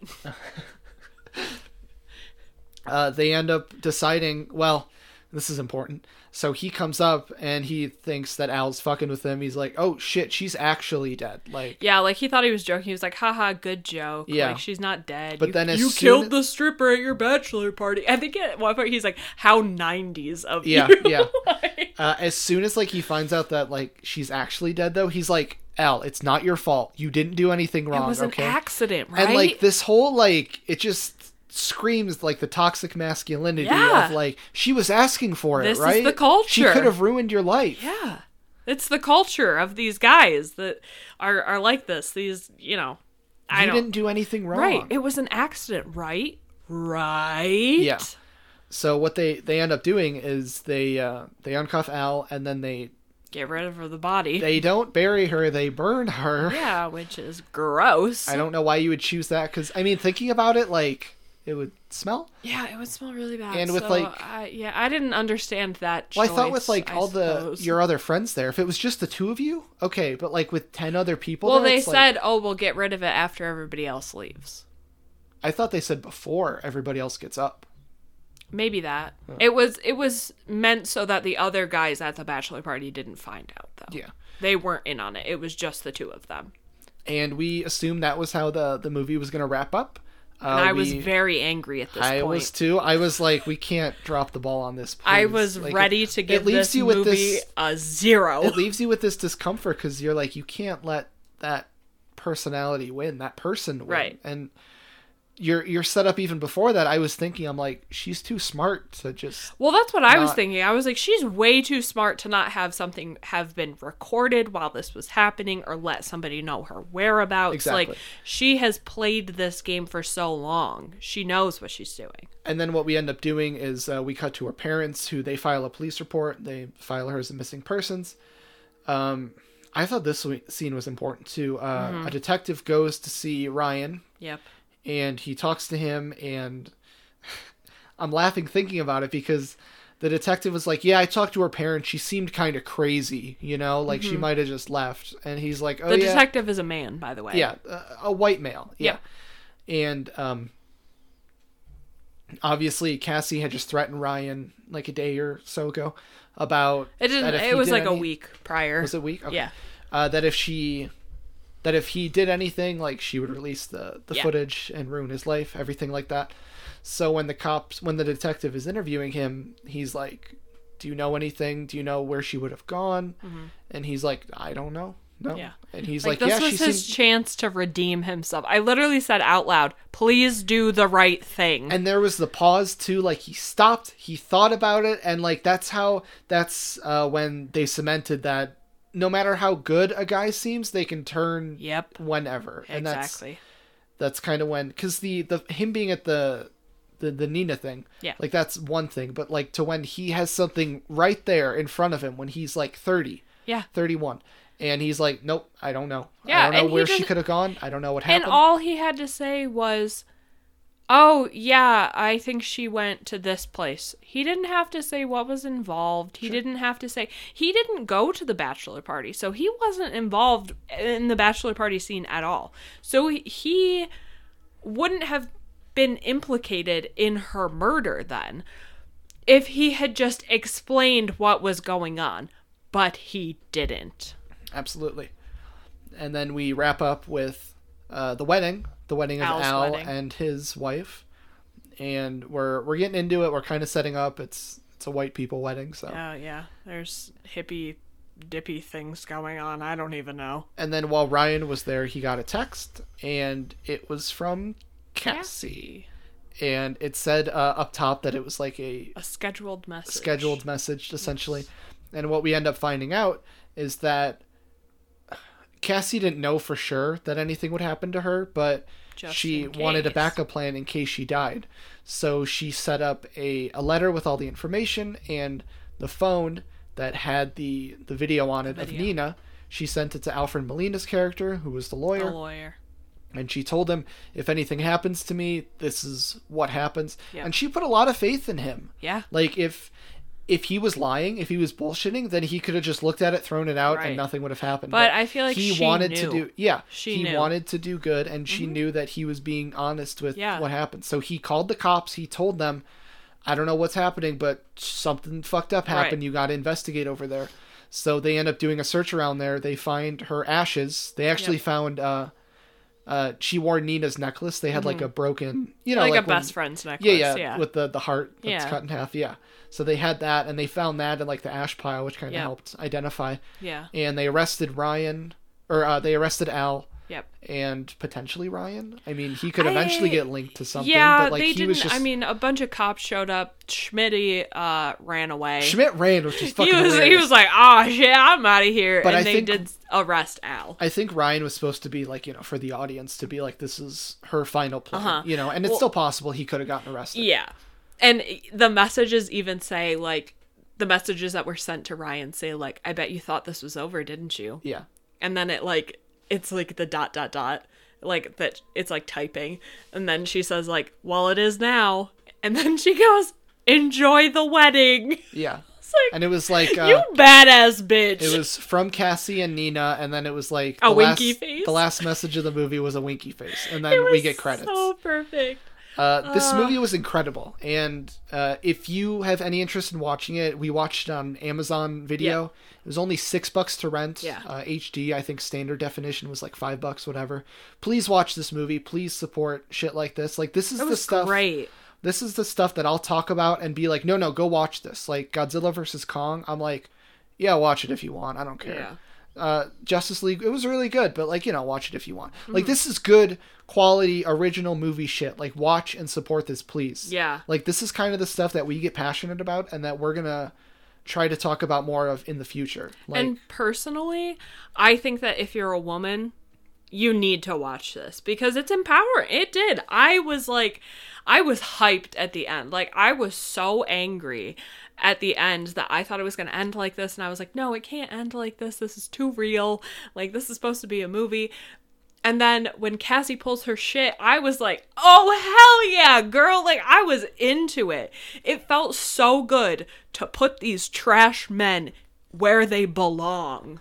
At first, like, for like a split second, I'm like, I don't like that. But like, the more that you think about it, it's like, she had to give up everything just to make sure that like somebody actually was punished for what they did. And exactly. Like even that, like her fucking death is a commentary on like two girls have to die for one guy to get arrested. Exactly. Like it's just like, but unfortunately, like this is the real life thing. Like people don't believe women, and that's why I think that if you're a woman, you should definitely watch this movie because it shows what happens on a daily basis to women, and like how these guys get away with it and how years later they're still the same trash men, but now they have wives and kids and jobs, so everybody thinks that they're better when they're not.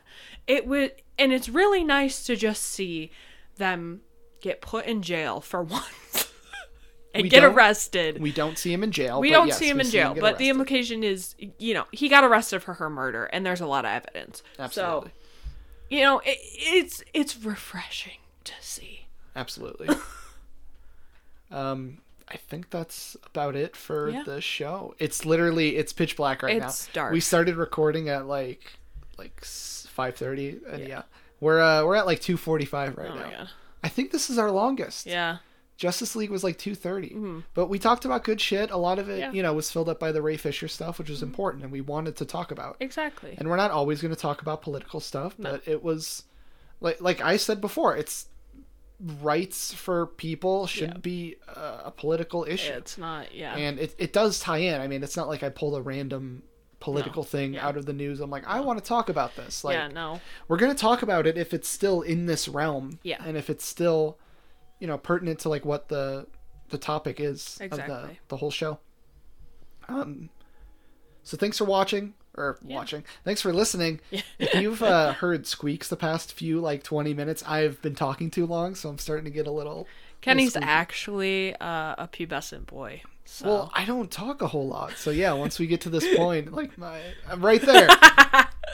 Voice is struggling, so let's wrap this shit up. We're both pubescent boys. Surprise! If you like the show, follow us at Twitter at HST1Pod, Gmail, or if you want to send us an email, HST1Pod@gmail.com. Speaking of great movies, next week I think we're gonna watch The New Mutants. Oh yeah. Do you remember that? Yeah. Yeah. It just got added to HBO Max. Dang. So I was like, fuck it. Nothing's coming out next week. We were gonna do Mortal Kombat. It got pushed back a week. Right. So look forward, to New Mutants next week. Yeah. And we'll talk about a shit movie. Woo. Enjoy your night, guys. And we'll talk to you next week with New Mutants. Bye. Bye.